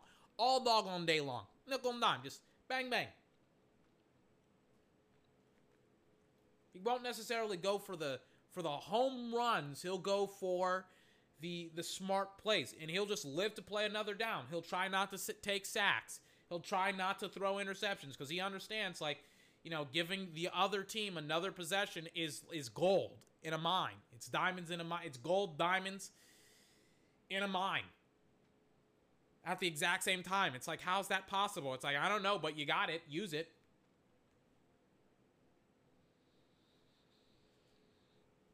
So Tom Brady, absolutely fantastic. Smart decision maker versus Carson Wentz, Drew Lock, terrible decision makers. And we see the difference. One has a Super Bowl. The other two don't make it to the playoffs. And probably one was benched. Carson was benched. Drew Lock should have been benched. And also the Broncos should draft a quarterback this year because their quarterback sucks. Let me unplug my computer.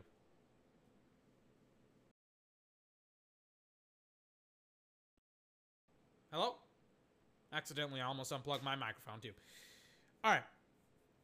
Decision making, most important. It was the first one that I thought of. These aren't in numerical order, by the way. I just off the top of the dome, just in case if you're like these aren't in numerical order. Second thing, and I started this one as well, accuracy, ladies and gentlemen. Accuracy, understanding. And this can kind of go along with touch as well. Did I star touch? I don't think no, I did. I starred touch. Accuracy is super important in the sense of where you place the ball, right? And this kind of goes along with touch. Like, accuracy and touch kind of go hand in hand. But the reason why accuracy is so important is that, like when you get into the more sophisticated and harder throws to make, your accuracy needs to be sky high. And the reason why it needs to be sky high is that in the NFL, separation becomes extremely low. You don't have like 5 or 6 yards of separation consistently. You don't have all of this room for error. Like your accuracy needs to be better with the more complicated and complex throws because of just how little room you have to operate in. Understanding the coverages and where, and even kind of like understanding if your wide receiver has beaten the DB. It's like, well, has he beaten him to the inside? Has he beaten him to the outside? If this is a go route, does he have inside leverage or outside leverage? Like, where exactly, how can you put the ball on the guy? And that kind of follows into touch. But I mean, accuracy is pretty obvious. There is very, very little separation in the NFL. You have to, like a yard or two is separation in the NFL. You got to put it on them. Got to be accurate with the doggone football. Or else you're going to miss a lot of big, big opportunities that the defense is going to give you. It's that age-old saying, you give them an inch, they take a mile. The best quarterbacks, you give them half an inch, they'll take 10 miles. Ask Tom Brady. He takes 10 miles. I'm going to be using Tom Brady a lot in these analogies. He's the best quarterback ever. I got to use him. Yeah, he takes 10 miles. I mean, it's hard to give you specific examples, but it's the Scotty Miller plays at the end of the half. It's smart decision making meets great accuracy, right? Where he throws the ball essentially right where Scotty Miller, and this happened in the Raiders game, this happened in the Packers game where Tom Brady was going deep for Scotty Miller, and he had thrown the ball perfectly to him for a touchdown. And Scotty, give him a lot of credit, had beat his man cleanly. And I mean, it was a pitch and catch. It was the easiest throw Tom Brady ever made because it's not very difficult. Because Tom Brady is already a super accurate quarterback. Meanwhile, Jimmy Garoppolo, not very accurate, missed an easy touchdown to Emmanuel Sanders. Same thing goes with Jared Goff. Right? Accuracy meets great decision making. Then another play that happened in the Super Bowl, the Mike Evans down the sideline play that he was tripped up on, that went for, like, I think a 30-40 yard penalty in favor of the Bucks before halftime. It was an amazing, important play because it set them up to score before halftime. I think going up like 20-something to like 3 or 6. Awesome play for them. Generated so much momentum for them. Now, granted, if Mike Evans hadn't have tripped, some people would have been like, well, that he wouldn't have been able to cut it. He wouldn't have been. And it's like, yes, he would have if he didn't get tripped.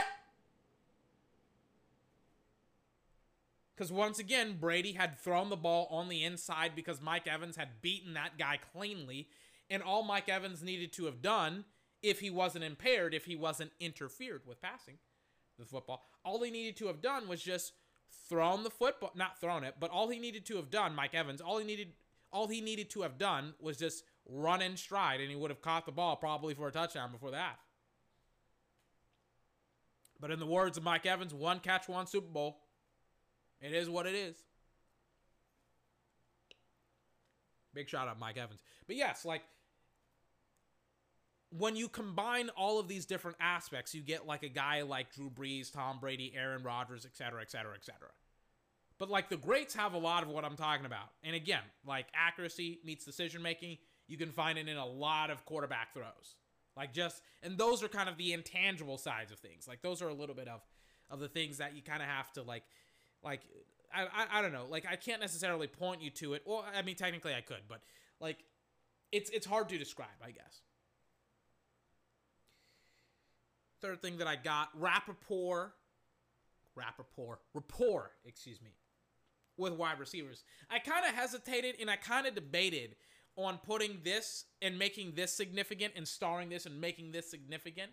Because it's like, it's one of those things that you kind of like think to yourself, it's like, well, no duh, like you got to have rapport with your wide receivers. And it's like, I don't think you understand what I mean, right?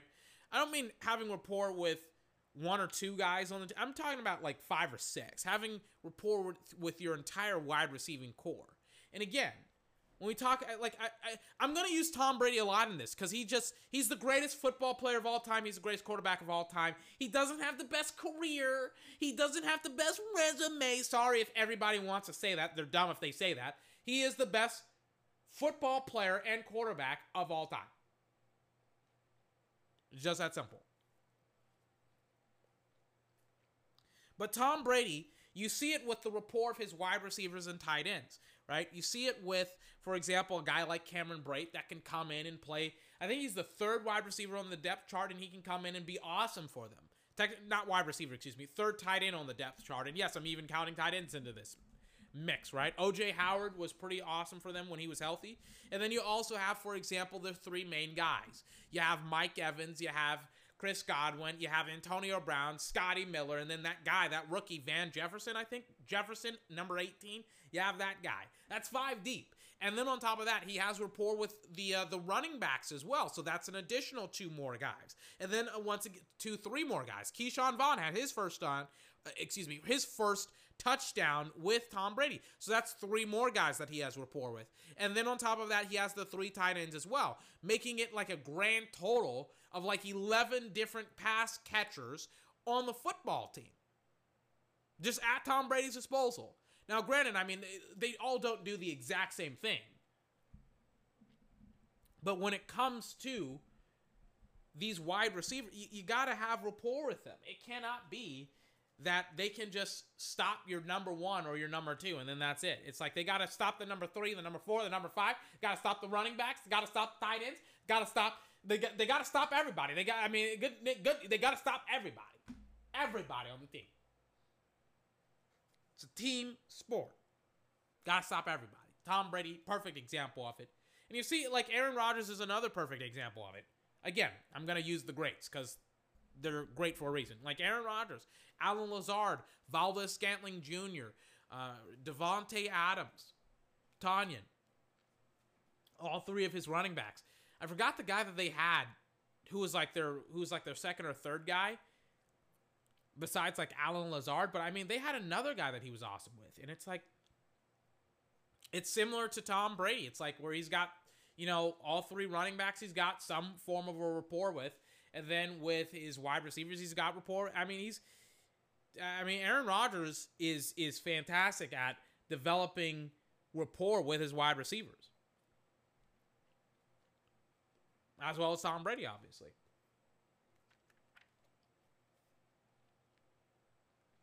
So rapport with wide receivers is fantastic.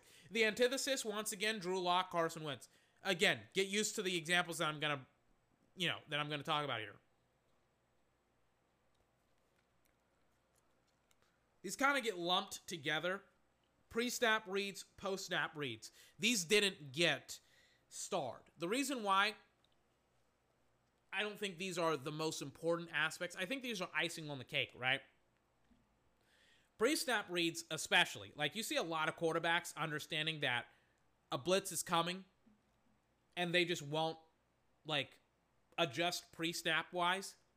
They'll just be like, all right, I'll just run around post-snap because I'm mobile and stuff like that. And then the vice versa kind of happens with Tom Brady, for example, where it's like Russell Wilson is a great example of somebody who doesn't make adjustments pre-snap, but will make adjustments post-snap because his offensive line is terrible. And then Tom Brady's like, I'm Tom Brady. I ran like the slowest combine 40, I think, of a quarterback. Like, I literally cannot run. So what I'm just going to do is I'm just going to make adjustments pre-snap. And we'll kind of see what happens. Which is why I don't think they're the most important. They're important aspects. You have to be good at one or the other. If you're good at both, you're like Patrick Mahomes, essentially. Or, no.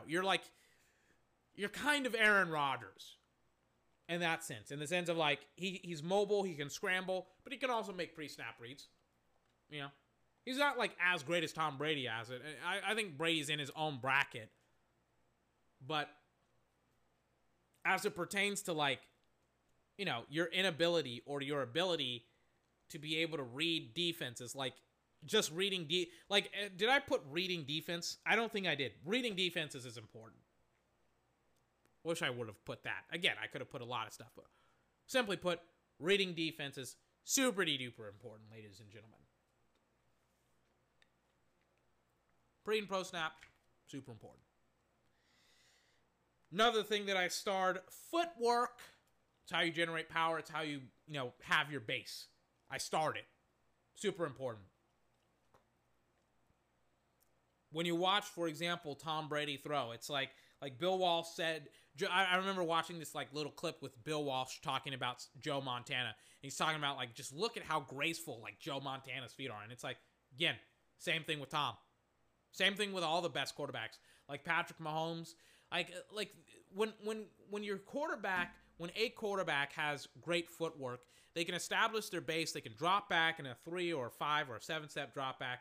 Or in Patrick's case, like a 10-step drop back, or however deep some of his drop backs are. Like these, they can step back, they can drop back. I don't know if it's 10 steps or 10 yards. I'm blanking, I'm tired. They can drop back, and their footwork establishes that base that they use to develop a platform to throw off of, right? Like try throwing a fadeaway jumper. Try throwing it like an off balance, like a throw. It's awkward. It's weird. It's unnatural. Whereas, throwing, on 2 feet on a platform, having that footwork is, it feels natural, and you can generate power off of it. Like Mahomes, for example, is a perfect example of somebody who has great footwork and great arm talent as well. We'll kind of get into that a little bit later on, where he can like be parallel to the ground and he can throw a sidearm pass and freaking like freaking nail number 30 something in the helmet and he drops the pass, but you know how it is. Footwork is super important. Super duper important. Someone with like bad footwork, and this kind of flows into throwing motions, which we're going to get into next. Cam Newton has a bad throwing motion. I'm not so sure about his footwork. Carson Wentz has bad footwork. Cam Newton has like a bad throwing motion or an awkward throwing motion where he like stops and like will kind of like twist and kind of like fucking muscle that football through it. It's weird, his throwing motion. It's super weird. Like, watch Cam Newton throwing a football. It looks weird, man. Again, like, I'm not even going to mention Brady. I'm just going to mention, like, all the best quarterbacks. Like, even when Patrick Mahomes, like, did that weird and awkward parallel throw, you saw, like the throw itself was incredible, and the throwing motion was correct. It was like how he was kind of like throwing a baseball almost. It was this weird-ass, like, throwing motion where he, like, got his entire torso into it to generate that power, right? Because he's in the air. He's not like on the ground. He doesn't have a platform, and he kind of like jerked his entire upper body, and that's where he generated the power to go into the football, almost like he was throwing a baseball. Really, super accurate. I don't know how he does it. Patrick Mahomes I swear to you, he's cheating. I don't know how he's cheating. He's cheating. I don't know how he does it. I don't know how he does some of that stuff. Throwing motion is super important. Super important, excuse me.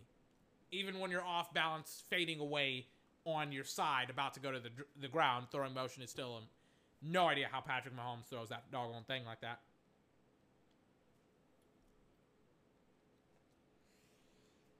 Pocket presence is another one that I did not star, that I need to star. I got a pen. Let me start right now.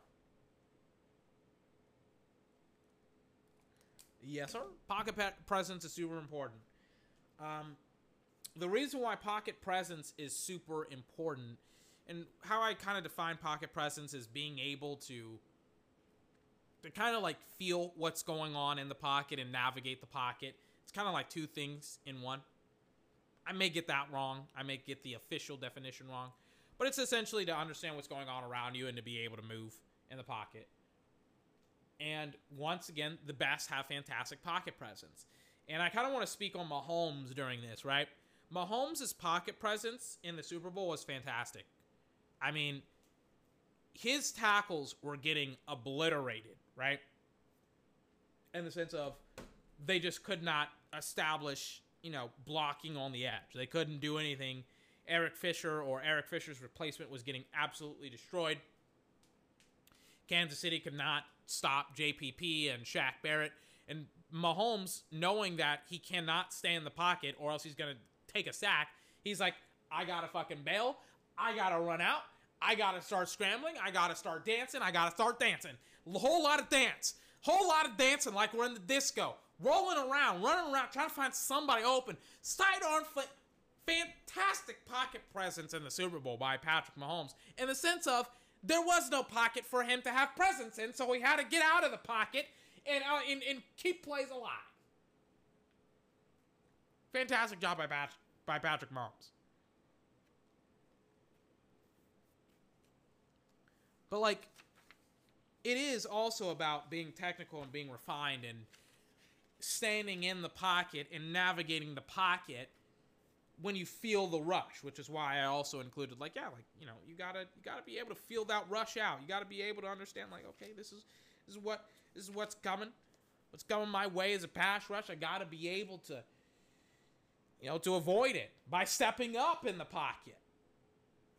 By understanding, I'm on a digital clock. I got 3 seconds for the most part to be able to navigate the pocket, and once that 3 seconds is up, I better get that ball out of my hands, or I better step up, or I better step out, or I better climb or shift, or I better take off, because the pass rush JPP, that monster with 7.5 fingers, is coming to decapitate me.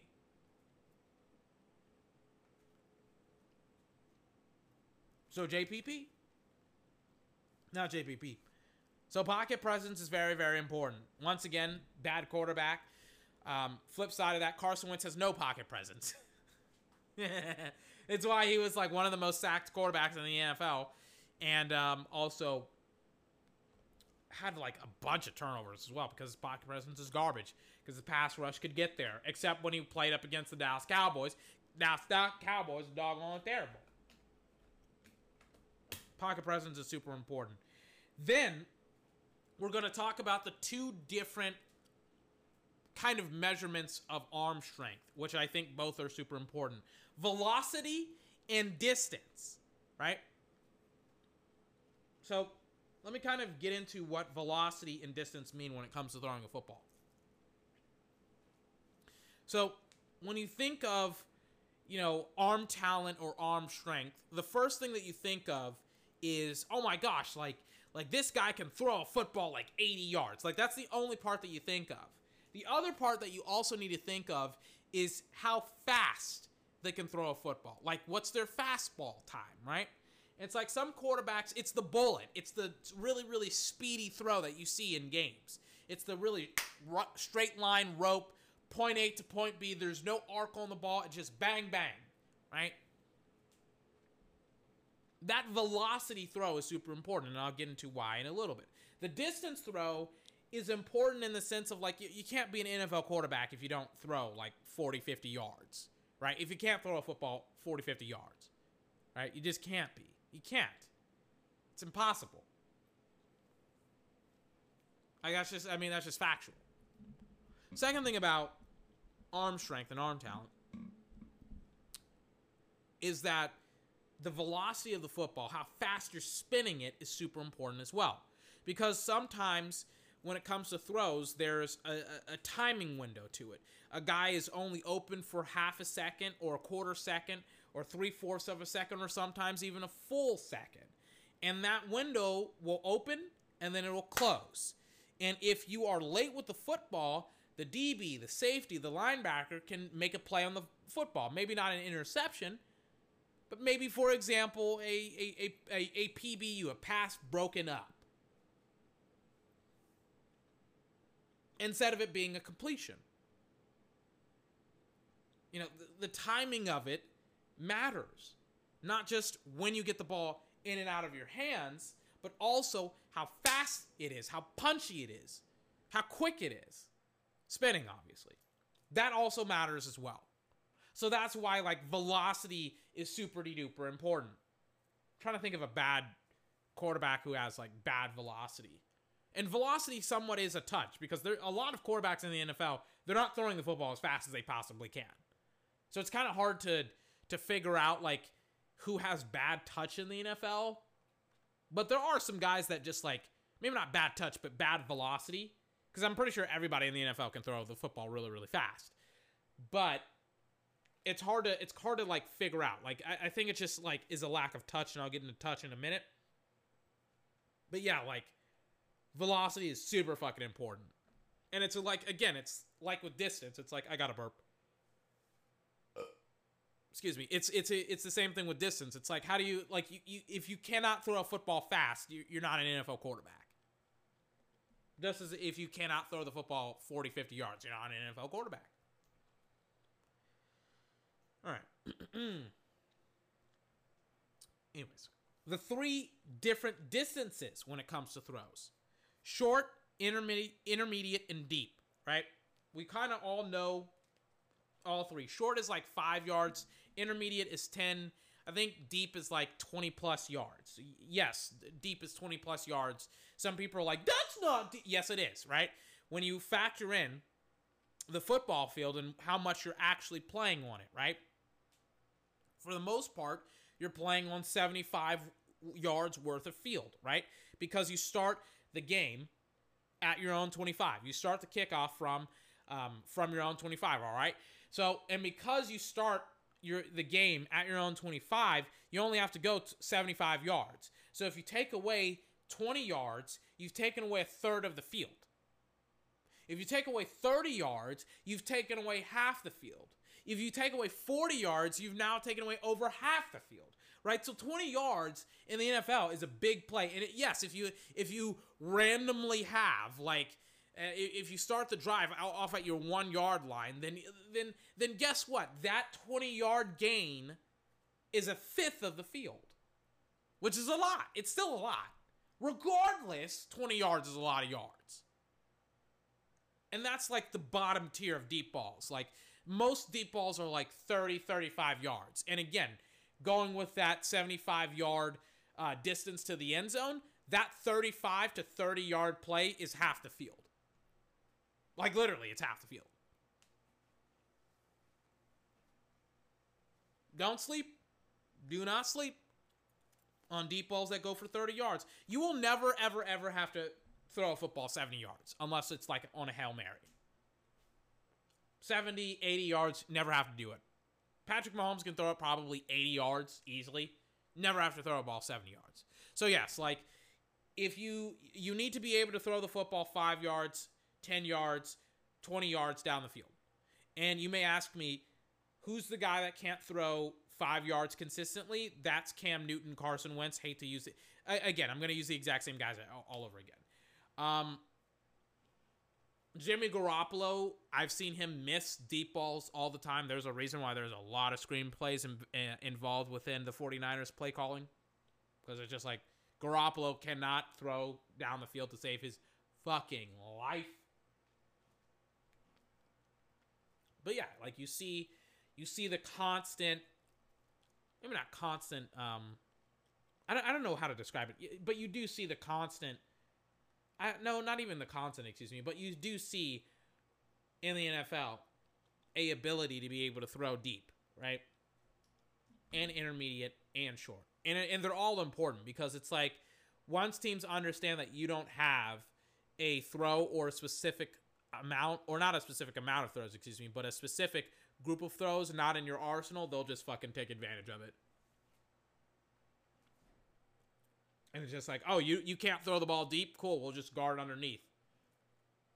And again, it's like, it goes with distance and velocity. It's like, I have no idea how you're an NFL quarterback if you can't throw the ball deep or short or intermediate. And there are guys that can't, and that are in the NFL, and they struggle mightily in the NFL because they are missing like certain key throws, and they just get exposed. It's like they just don't have the accuracy down the field.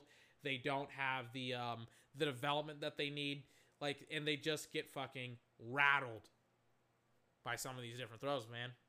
So yeah, short, intermediate, deep, very important throws. Another one that I starred, and by the way, I got all three of those starred. Another one that I starred, consistency. I starred literally every single one of them. Besides like a couple. Consistency of play is also super important. Like, you don't want to have roller coaster rides with a quarterback. You want consistency all the way.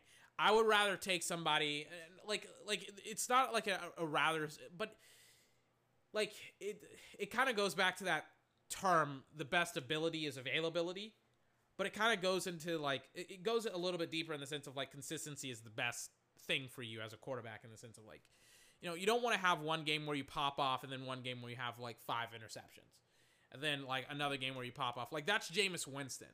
Jameis Winston is the best example when it comes to just inconsistency, where he can fucking throw 5 touchdowns against the Rams and then go that next week, and then go like a week after against the Houston Texans and throw like 3 interceptions within 1 quarter. It's like, what is going on?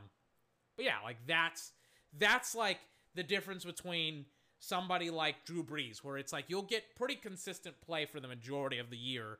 And even Russell Wilson kind of struggles with consistency as well, where Russell Wilson will have like a really, really awesome first couple of weeks, and then he'll drop off midway through the season, and then he'll kind of come back up again, but it'll never be back to what he once was at the beginning of the season. Like, that's what I mean by like consistency of play.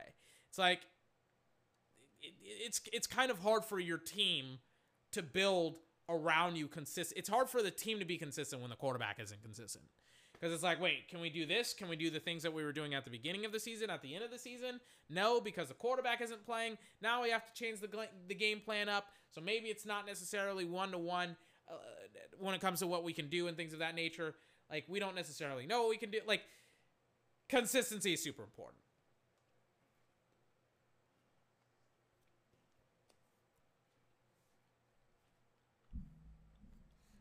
I got another one. This one isn't starred because I think that a lot of people, once again, they can kind of get away with reading coverages. This is the 15th one that I have. Reading coverages is a pretty important one, but I didn't star it because, once again, people can kind of get away with, you know, athleticism and mobility and things of that. We'll get into those things in a little bit, but, like, reading coverages, again, all of these aspects are important, but some are way more important than the others. And I think to some degree with reading coverages, you can kind of get away with it if, like, you're just a super talented fucking quarterback. Like, Cam is the perfect example of it. Cam is not known for reading coverages. But the thing with Cam is that Cam is super athletic. He's super mobile. He's strong. He has a powerful arm. He doesn't really need to read coverages to be a successful quarterback in the NFL. He can just fucking do whatever he wants to because he's Cam Newton. Or at least he could for like a good 4 or 5 years. And then it's like it came back to bite him in his ass after he went to the Super Bowl.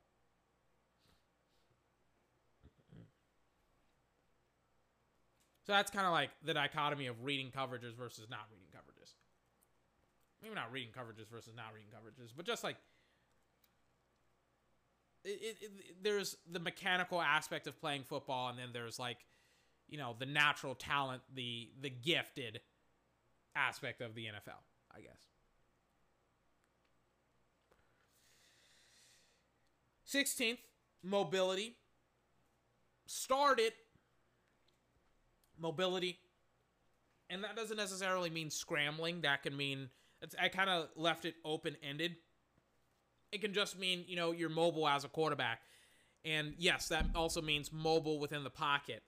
I think mobility is only relegated to scrambling and running around and buying time by rolling out of the pocket and trying to get to the edge and scramble around and buy time and threaten the run while also looking down the field to the pass. And like, I think like Mahomes, once again, is a perfect example of a quarterback who's extremely mobile, right? He can step up in the pocket. He can climb the pocket. He can shift in the pocket, but he can also bail out. He can also roll out to his right, roll out to his left, and look down the field while also threatening to run. Like, he's, to me, a better version of Aaron Rodgers when it comes to scrambling because of, like Aaron will kind of threaten the run, but Patrick will. He will run down the football field. Once again, in the Super Bowl, Patrick, I think, had like the most rushing yards on his football team for like a full quarter, I think. So yeah, like, mobility is super important, whether it is in the pocket or out of the pocket. I think matters, but I mean, as long as you don't, like, as long as you're not a statue, as long as you don't get fucking, like, Ben Roethlisberger is kind of a statue where it's like, he's an extremely gifted quarterback, but I don't think he developed the mobility of like a Tom Brady when it comes to his ability to scramble, or not scramble, but move and have pocket presence within the pocket. I think he's just talented, you know? By the way, shout out to fucking, I was about to say Gurren Lagann, but fucking, oh my god, Promare. They went from like fighting as humans to now like fighting as in these like skyscraper-like mechs, and it's like, I mean, they're fucking, like, one mech is like super tall and super big than the other, and the other one is like summoning flame dragons out of its right arm, out of its right bicep, and throwing them at the other big. It's such a cool fight. Again, Promare is like the best eye candy ever. The animation, the fights, sweet Jesus, is it an awesome movie. Anyways, back to football. Talked about mobility. Athleticism is another like trait. That's just essentially like it's the Michael Vick, right? It's the whole, you know, you're a quarterback who has a six-pack, right? You're fast, you're quick. You know, Lamar Jackson is the modern day example of that, where it's like he's super athletic. He's a six-pack. Deshaun, six-pack. Super athletic quarterbacks that can move around, that can dance on you, but they can also just take off with the juice and get going and get gone in a hurry. You know, again, Patrick Mahomes, he's athletic. Patrick Mahomes is a fantastic football player. Tom Brady is not. He is not very athletic. As great as Tom Brady is, he is not very athletic. You know, like as much as people want to preach about perfection, it's like perfection is impossible. You know, Tom Brady's the greatest football player of all time, but even he struggles with certain things. But yeah, athleticism, it's one of those things that is important, but not so important that I start it. Because again, you know, if you're mobile within the pocket, you don't necessarily need to be an athletic quarterback. Speaking of athleticism and natural talent, arm strength are kind of falling into that. And I didn't star either one of them because I think that arm talent and arm strength are just buzzwords that kind of mean the exact same thing. That kind of flow into what we talked about earlier with velocity and distance when it comes to throwing the football. And I think that there's a lot of different ways to be able to develop arm strength and arm talent within the NFL. You have to work on it, but you can develop those two main things, right? So, I think they're important, but I don't think they're as important because A, you can develop them. B, there's certain traits and attributes that you can work on, that you can get yourself in the league. Like it's hard to explain, but it's like arm talent and arm strength. It's not just that you can develop them that makes them like not as sought after for me. It's like the things that are in arm strength and arm talent, I think, are usually designed by like genetics and like whether or not you were born with like a whip of an arm. But I think you can develop a lot of those tendencies. I got a burp. Excuse me. Like I think I think you can develop the tendencies of somebody who has arm strength and arm talent is what I'm trying to say. So I don't necessarily think that you need it to be an NFL quarterback, a great one. But like you still need some of it, right? Still need some of it. Like you need to be able to throw a football, but you know, again, these aren't important enough to star because I think you can develop these aspects. The last four are all starred because they're all important. I just don't think they're. I just don't think you can have a quarterback without these last four. Touch.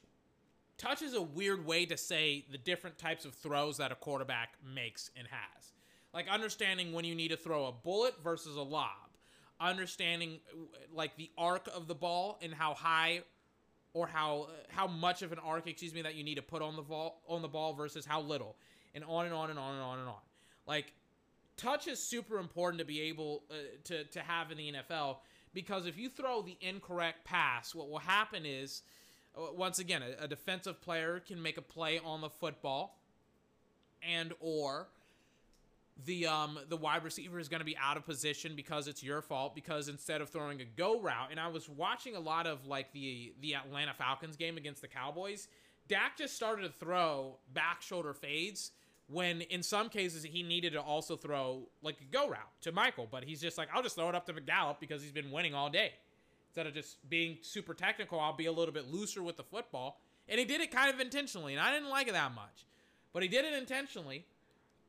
It was weird. But he did it intentionally. And even though he did it intentionally, even though he was like, yeah, I'm going to throw the deep ball, or I'm going to throw the back shoulder fade, I'm also going to give Michael Gallup a shot because he's been smoking these DBs all doggone day. But as it pertains to, like, quarterbacks, yeah, like, touch is super important. It's, like, the most important fucking thing, or one of the most important things in the NFL. And it kind of goes back to decision-making and accuracy, where I got to snuff my candle flame. It's been going for almost 2 hours. Where it's, like, touch, decision-making, and accuracy, they kind of flow together quite nicely, actually. Where, you know, if you understand that a ball needs to have like a certain amount of air underneath it to get to its target while also going above certain defenders. Maybe a defender is getting a little bit cheeky with, you know, with batting balls down at the line of scrimmage. Maybe you need to throw it over the defender and putting a little bit more sauce on the football. Maybe you need to do that. Maybe you don't. Maybe you need to throw a bullet because it's a timing route. It's a route where you're reading the zone coverage, or not the zone coverage, but the coverage, which is zone. And you're like, okay, is this guy open here? Is he open? And like, is the timing correct? Can I throw the football now, or do I need to wait a little bit? But yeah, like zones, not zones, but yeah, like the different throws that you make in different situations matters a lot.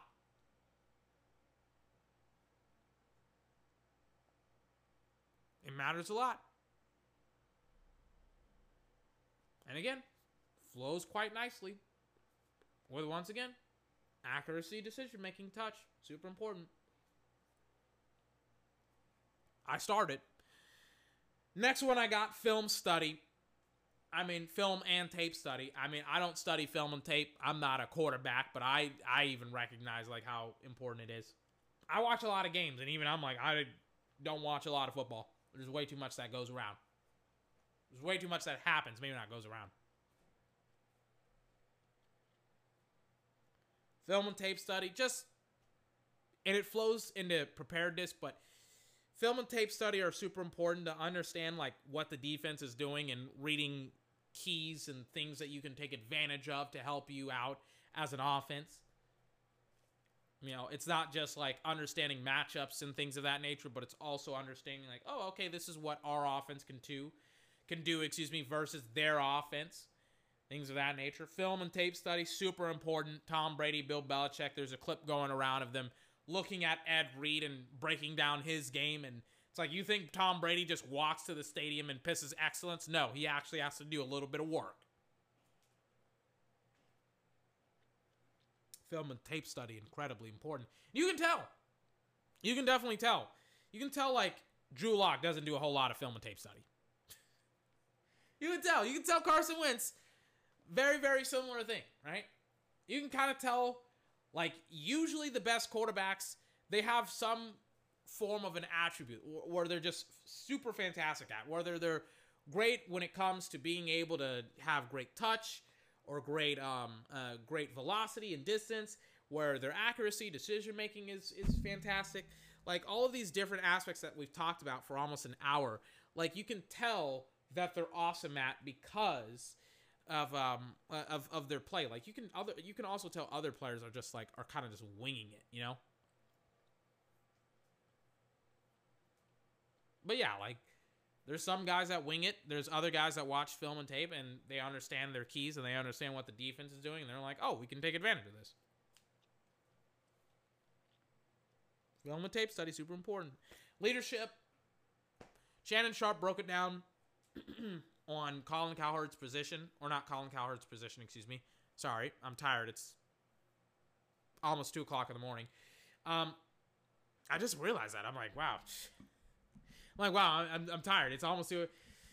Anyway, sorry about that. Shannon broke it down on Colin Cowherd's show, I think, a couple of years ago. He was talking about how, like, Jay Cutler was like a quarterback, a player who was playing quarterback, or he played quarterback, but he wasn't a quarterback. And what he was trying to say was that the quarterback, one of the aspects that comes with being a quarterback is being a leader. And Jay Cutler was just a quarterback, but he wasn't a leader, right? And how that negatively affected the team. And you can kind of see that with certain teams where it's like, wait a second, this guy is just, you know, playing the position of quarterback, but he's not really a leader, right? Another fantastic example is Carson Wentz. When it comes to being a terrible leader, and how he's like, well, my team is trying to win a playoff game, but instead of winning a playoff game, or it's not winning a playoff game, but my team is trying to go to the playoffs to win a playoff game, and instead of helping to prepare the team to play and win a playoff game, or not a playoff game, but enough regular season games to win a playoff game, I'm going to talk about how I won out of Philly, even though we're still in playoff contention, right? The flip side of that coin, ironically enough, on the same team is Jalen Hurts, who next month is trying to get wide receivers down in Texas to work with him, so that way they can prepare for next season, so that way they can try to win football games. Winner, chicken dinner. You'll take that over not preparing and coming in a training camp looking like you're hurt, even though you're not. You just suck. Yeah, leadership, super important. Final one that I'll talk about is preparation. Again, Tom Brady talked about it in the Super Bowl. He's like, we got the answers to the tests. All we need to do is go out and do it. What's the actual quote? What's the actual quote? Where he's like talking to the wide receivers. He's talking to like the wide receivers, and he's talking to them, and he's like, guys, like listen, man, we got the answers to the test. I'm looking it up right now. Hold on. Hold on.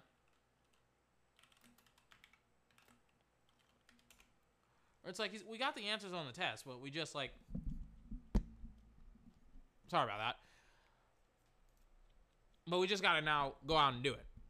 I'm now like trying to find the quote because it's a brilliant quote that Tom Brady, like some people are going to be like, yeah, he's just using it to hype up his guys. It's like, no, they've like apparently Mike Evans, he talked about it on Rich Eisen's show or some other show. He's like, yeah, like Tom texted us stuff like during, where is it?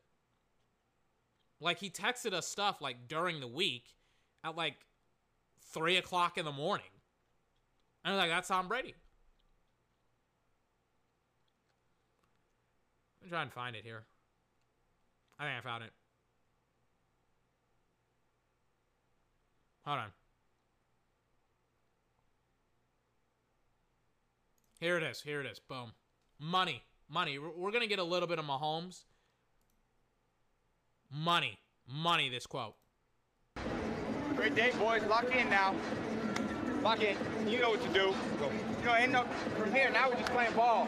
We already know what they're going to do. We got all the answers to the test.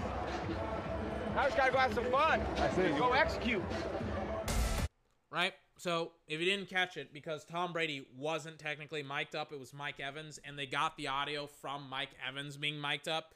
What he was talking about was he's like, you know, we already got the answers to the test. All we got to do is go out and execute. Spot on, ladies and gentlemen. He's spot on once again. He's absolutely right. Because he know, and they know, that all they've been doing all doggone week, and to be honest with you, for the last 2 weeks, at that point, is just study the Kansas City Chiefs defense. What is on my hands? My hands are super fucking dry. There's like white shit on my hands. Hold on, I'm black. Are my hands ashy? It's like the inside of my palms. It's like I looked at, I'm sitting in a dark room. It's like, they're just dry. My hands are dry. Oh my God. Sorry about that. But, yeah, like Brady was right. What he was talking about was absolutely right. He was like, listen guys, like, I mean, we've studied this team for 2 weeks straight. I've texted you at all hours trying to figure out what they're trying to do. And I mean, we're golden. We're green. We've gotten what we've wanted. We're ready to go. We're ready to play football. Let's go out there and win. And they did. And they won a Super Bowl.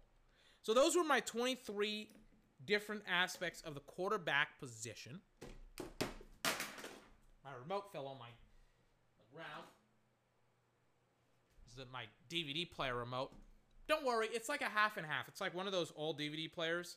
That's like a VHS player and a DVD player. Because it's like, I have VHSs, bro. It's like I got a lot of VHSs, my guy.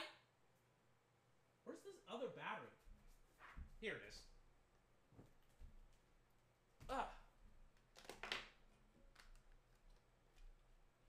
It's like, you know, what are the 23 different aspects? I'll kind of go faster with the aspects because it's like 2 o'clock in the morning and I am mucho tirado. 23 different aspects of the quarterback position. And again, this isn't an all-encompassing, all-engrossing list. This is just my personal list, and there's definitely things that I could have added on. I think I got a burp. Yeah, yes, I do. Excuse me. All right, here we go.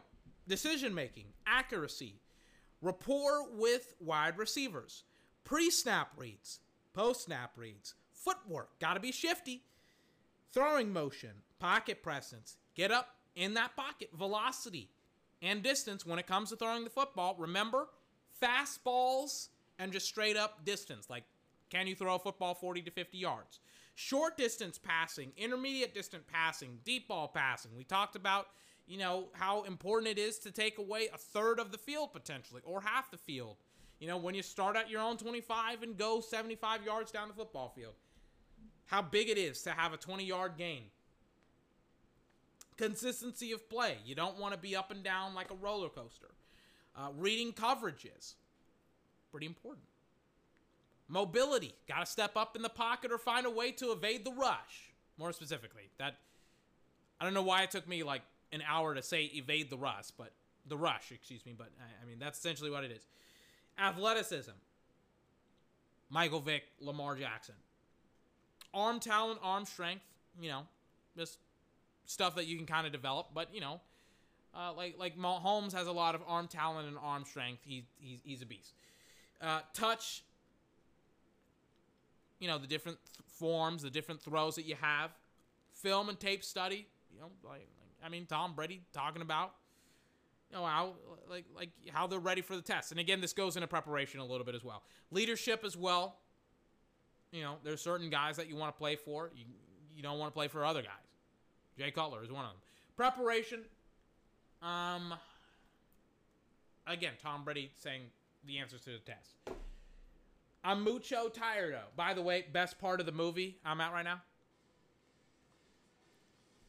A little bit of a spoiler for Promare if you want to watch it. They literally set the universe on fire. No, it's not the universe, it's the solar system. But technically, our solar system is a part of the universe, so technically I'm a little bit right. But yeah, I mean, like, it's one of the...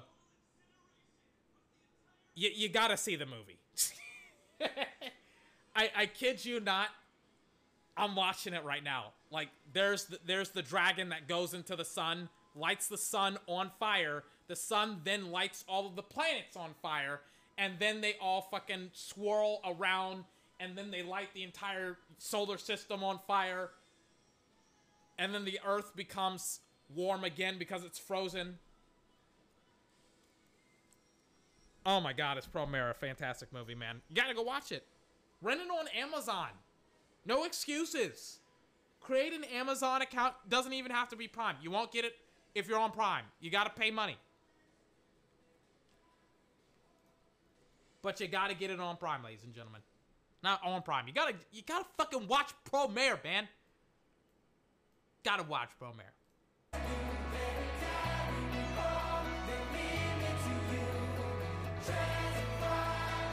Ladies and gentlemen, this has been 24's podcast, the best video gaming and sports podcast on the entire internet. I'm not gonna lie, I feel pretty damn good about this podcast.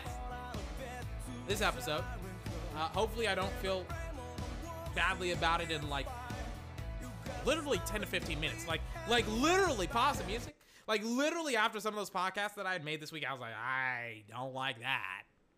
Like literally yesterday's intro, I was off beat when it came to Kanye West's song, and I heard it, I was like, this sounds like hot garbage. I hate it. I hate it. What was it? What's worse, the pain or the hangover? I was off beat.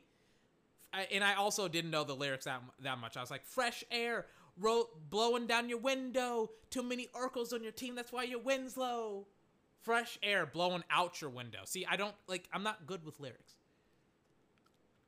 The plan was to drink until the pain's over. But what's worse, the pain or the hangover? Fresh air blowing out your window. Too many Urkels on your team, that's why your win's low. Boom.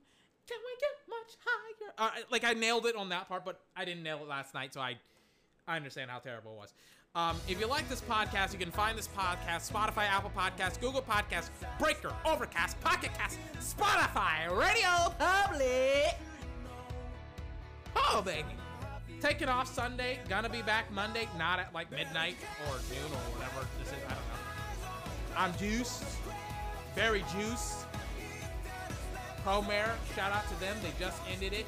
I kid you not. The movie is now rolling their credits. Great fucking movie.